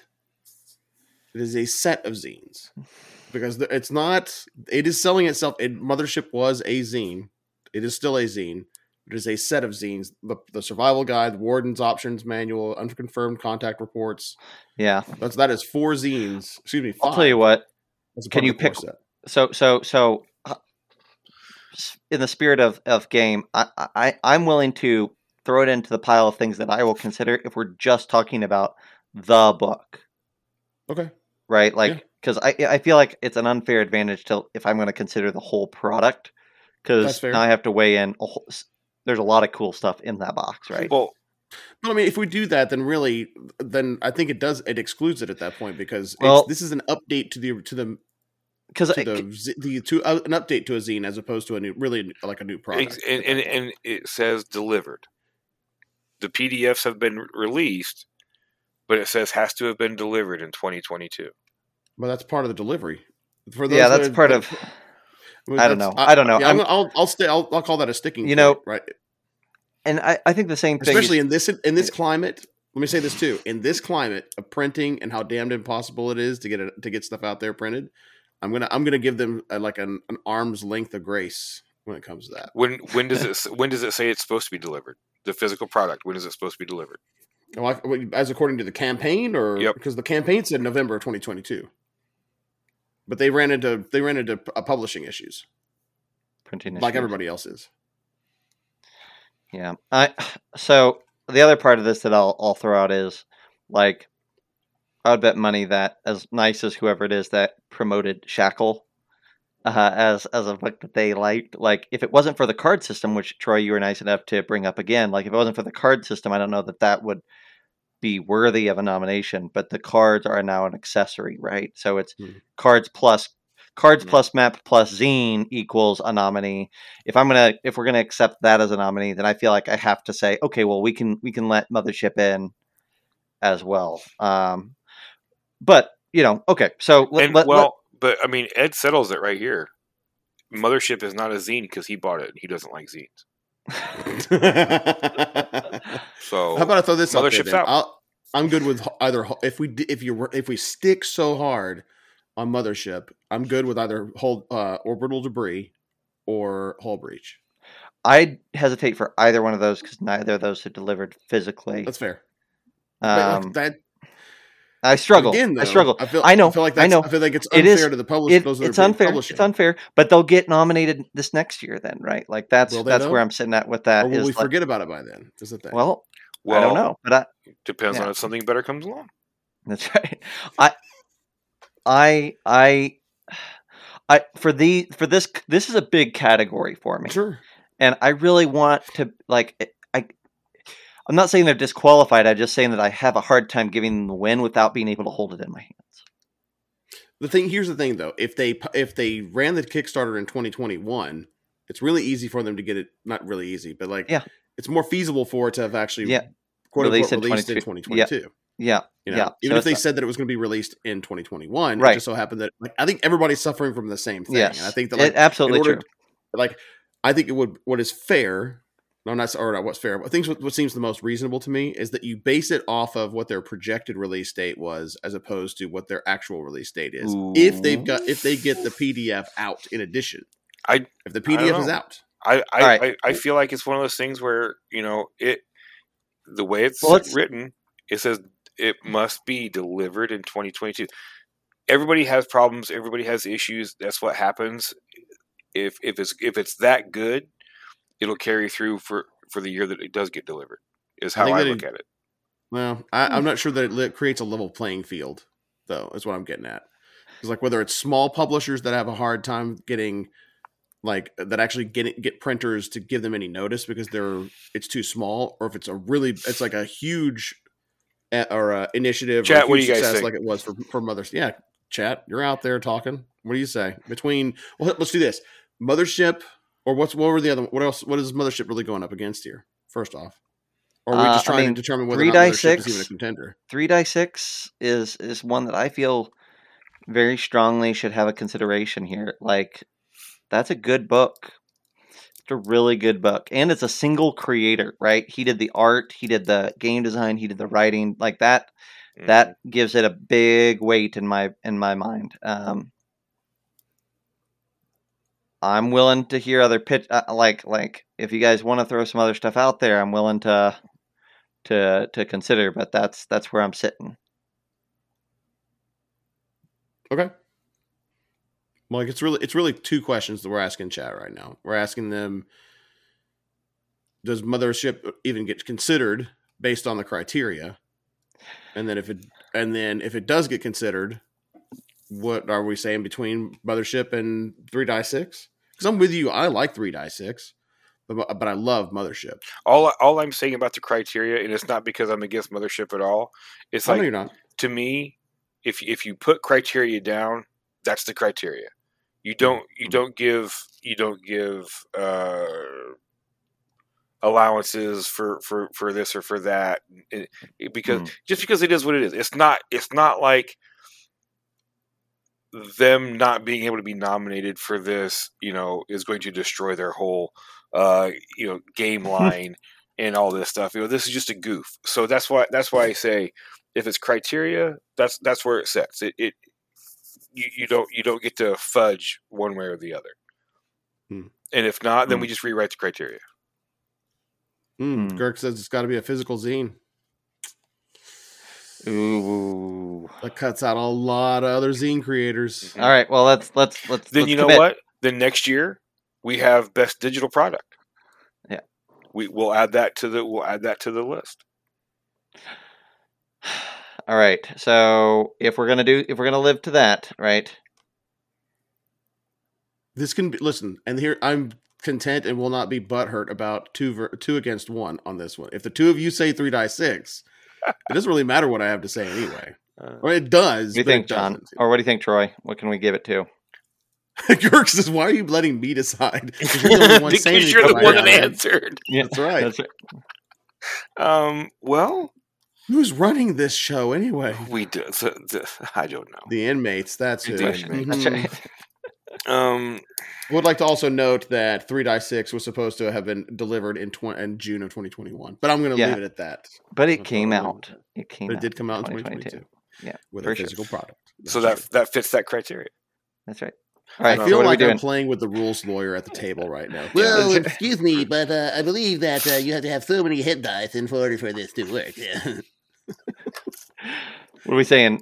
Excuse me, sir. Excuse me. Pardon yourself, sir. Excuse me, sir. But hang on. I think you're. You need Andrew, sir. Well, it sounds to me like 3-6 has got it by default, and I'm okay with that. It's okay. I mean, I'll put my stamp on it too. It is look. I think the reason why it's easy for it is a great product. And everything that you're saying makes sense. It was nominated from the community. It was nominated also by Zach. It's a cool thing. And John is just stupid, so everybody ignore John. Oh, no, it's fine. That's right. Well, great. Sounds like we all agree, so let's just move on. 3-6. You got it. It's the win. There we go. Whew. All right. Well, that's good. We all agree. That's what we want here. All right. Last two awards. So I really think that when I sat down for these, so these last two are best RPG product of the year and best crowdfunded RPG product of the year, right? When I went to look, most of the things that I would have voted for best product of the year were also crowdfunded. Not everyone, but most of them. So I think we're going to get a lot of carryover here, which is probably, and I'm okay with us having the same one winning both, if that's what we end up feeling like.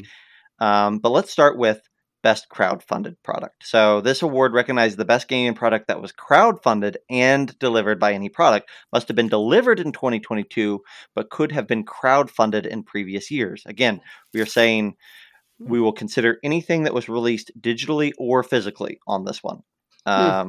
So, yeah, digitally or physically. So, let's see. Nominees from the community. Mousereter got some nominees. Pireborg got some nominees. Return to Dark Tower got some nominees. Clean Up Prison Station Echo. Vast Grim. What do you guys think? Troy, what was something that came to mind for you for best crowdfunded RPG book? Return to Dark Tower. Return to Dark Tower. Yeah, I mean, because again, that hit my nostalgia buttons. Checking it out at Origins was just so freaking cool. I want it so bad, and I want all the expansions and all the fun things that come with it. So yeah, it's just one of those things where I want Return to Dark Tower. Interesting. That's interesting. Okay. Return to Dark Tower getting a couple votes right off the bat. John, what stuck out to you? I'm gonna rep Janine, and I'm gonna share her affection for this game. Brindlewood Bay, Cozy Murder Mysteries RPG. See, dang it. Yep, it's so freaking good. I shouldn't like it as much as I do, but I got it as kind of a goof. I'm like, well, that's cool. I'll run it for like my daughter and my wife and all that sort of stuff. And I'm like, I want to play. Is there like, I want to do that. That's a great game. It's like, it's really, really good. And we don't talk about like hitting, but I'm not into like Golden Girls, Matlock or anything like that at all. But but like, give me time and I'll be wearing cardigans before you know it. That's right. That's right. Playing polo with my buds. Yeah, Brindlewood Bay. But I'll tell you what, I could easily be swayed by Return to Dark Tower. That's like super, super cool. It is an awesome. Like there's a physical interactivity to it that you just can't replicate virtually. And it's like this really awesome marriage between the technical world that we're moving into and the analog that we've come out of. And this bridge between the two worlds is really, really cool. It marries up really well, and I think that it taps into the nostalgia bug, and it satisfies like the old heads out there that are into the analog more, and it also the generation that's coming up that like it's got all the bells and whistles. It's got bells and whistles that they're familiar with and that they like to keep their attention and to kind of pull them into the game. So, like I said, I could go either way with this one, but I mean, So I like Mouse Ritter as a nominee. I like Prison Station Echo as a nominee. We already gave Magnum Galaxy an award for best new publisher, so it makes sense that one of their products would be sneaking into best products, right? To me, and Vasgrim came out, and like I said, they persevered throughout challenging delivery. So I really like that book. Pirate Borg for me was a great campaign, great by some great people, and they cranked out a great product. Mm-hmm.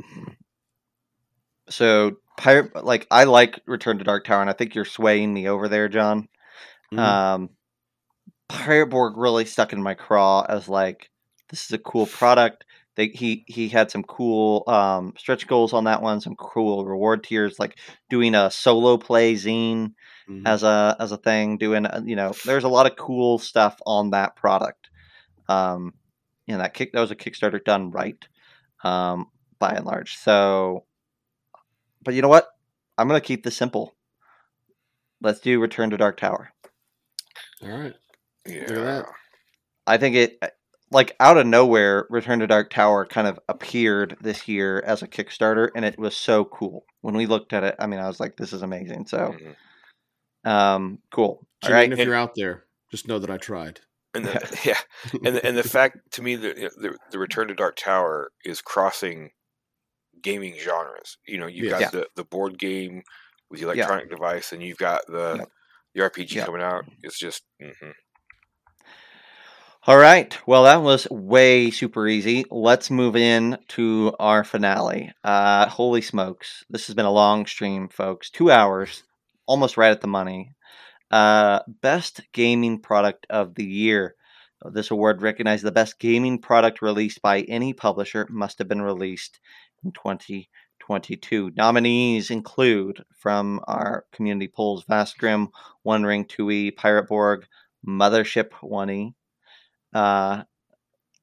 So that's definitely up for consideration. Who got co-DM of the year? Not it.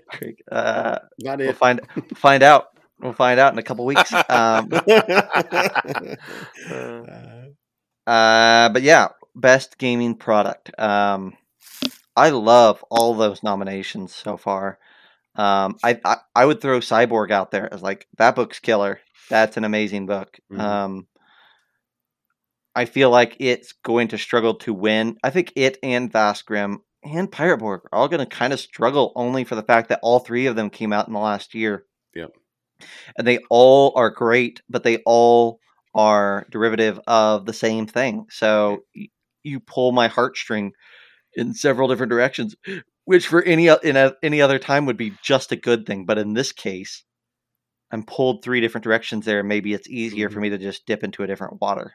Yep. I like a couple others that came to mind. I like the Blade Runner stuff for this best gaming product. I do think that it also suffers from being super close to in feel to the Alien products that they put out. Yeah. So as intended, right. But again, I was like, I feel like, again, I don't know. The Zweihander starter kit came out this year, and that's a great starter kit all the way around. I think that's a great nomination. Another one, I'm really impressed with the Modifius's Fallout starter set that came out this year. I thought that was it's a really cool presentation. I really dig it. I could get behind that with some argument, with some debate. I know, Troy, you kind of got hooked on. Maybe I'll steal your thunder here, but to point at your direction, I thought of Ruins of Symbaroum as something that you kind of piqued your interest this year. Yeah. But what else am I missing? Well, for me, this award has to go to something that came out that is not only is it a great system, but it has basically spawned its own mini industry within the gaming world, and that's Mothership. Mm-hmm. The community has glommed onto this thing and has put out so much different kinds of content for it that I feel like it's just, as good as everything that you just talked about is, as good as all the stuff that Free League puts out, anything that anybody else has put out, is great. But Mothership is like, it came from nowhere. It came from, it wasn't a big studio. They put it out to see how it would go, and it was basically, play tested in the 0E version for however long, and even then it was inspiring people to create for it, and it just continues. You just always see new stuff that is for Mothership, and I think that is absolutely fantastic. To me, it's like the grassroots version of what 5e is. 5e comes out and spawns this great creator gold rush of people that are just able to do things and take the rule system and push it in ways that the parent company either can't or couldn't. And Mothership, to me, is the same way. I mean, they release something that's really, really cool, and it provides a toy box for creators. Now, I like that. I like that as a nominee a lot. Now, John, on your end, one that I was curious to see if you had considered that I remember you talking about a lot and really liking was the Hellboy RPG. Does that have a consideration for you here? Or did it not? It's good. It's pretty niche. I think it's too niche to be. It's not broad enough, right? And not only that, but it's really good, and I like it. But I wouldn't say that it scales the way that like a Mothership would, or some of the other contenders. I think that it's. I'm glad I have it on my shelf. I'd really love to play it, but it's not something that I'm foaming at the mouth to play. I don't expect. I'm thinking about like broad appeal. Also, I don't think you don't have that where you do with Mothership. Mothership, to Troy's point, it tapped into the community's conscious of like, this is something that no one knew that they wanted, or that was kind of like that people would scramble for. Right place, right time, right people working on it, right mindset, simple. It knows what it is, and it feels. It's really easy to make it feel like what it's supposed to be. And so it's one of those things where I'm not a huge space horror guy, but whenever I ran it, I quote unquote had to run it, right? When I had to run it at cons last year, it's not like I wasn't looking forward to it or anything like that, but it was like, I'm just going to run a game and it's going to be fine. And I just fell in love with it. It's a really great product. It just is. I think for myself, I'm going to throw one out there as an honorable mention. For obvious reasons, I don't think I can vote for it, but I do want to say, like, I know that I'll break my rule about Dragonlance already, but like the book was really damned good. I think people really need to realize that I think as both as a fan and as someone that doesn't know anything about it, the book is phenomenal.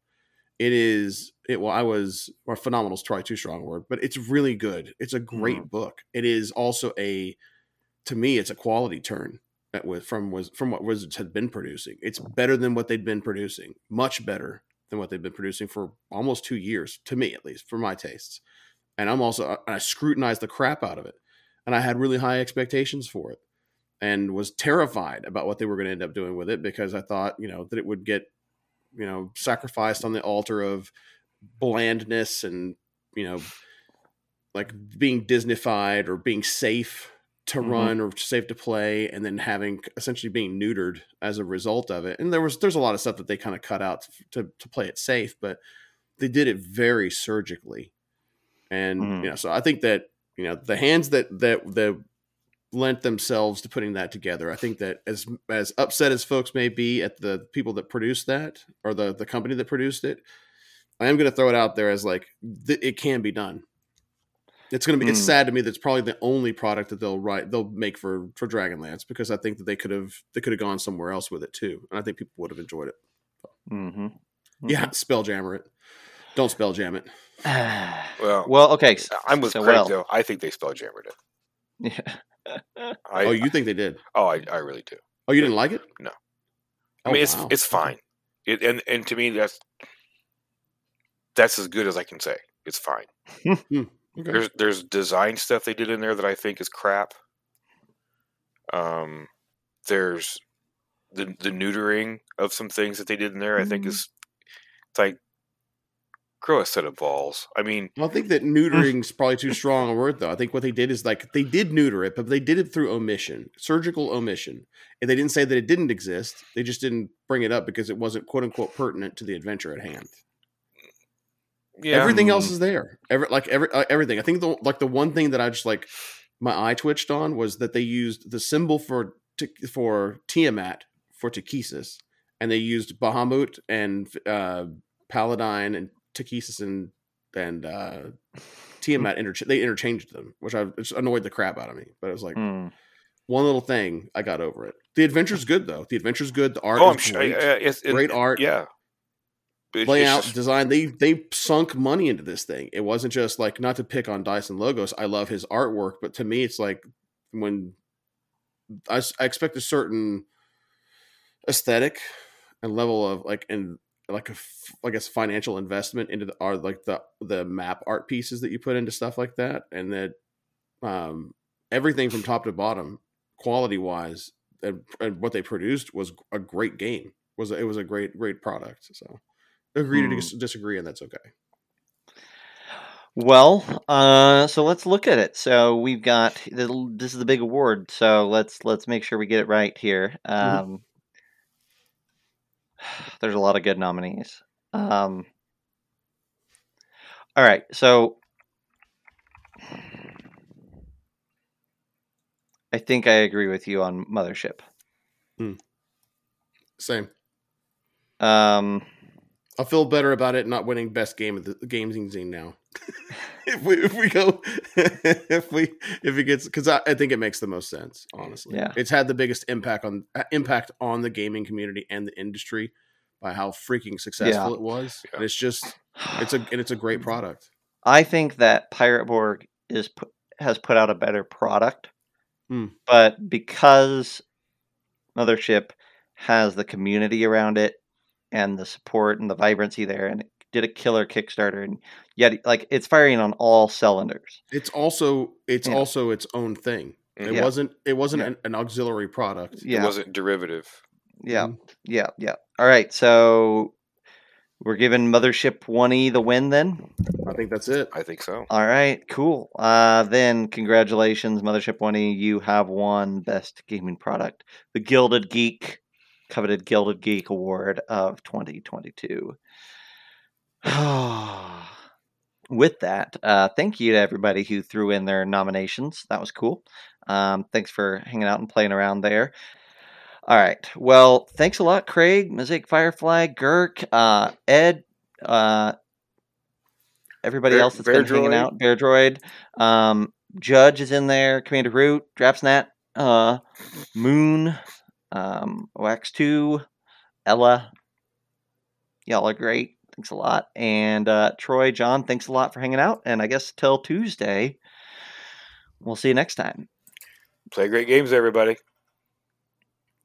I'm so tired. Be kind to one another. Stay safe.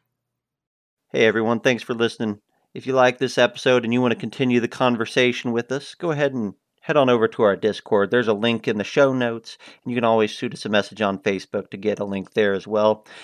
While you're at it, if you wouldn't mind, give us a like on Facebook, give us a subscription over here on your podcast feed, give us a review and some stars while you're at it. That would be awesome. That's the way we get in front of more people.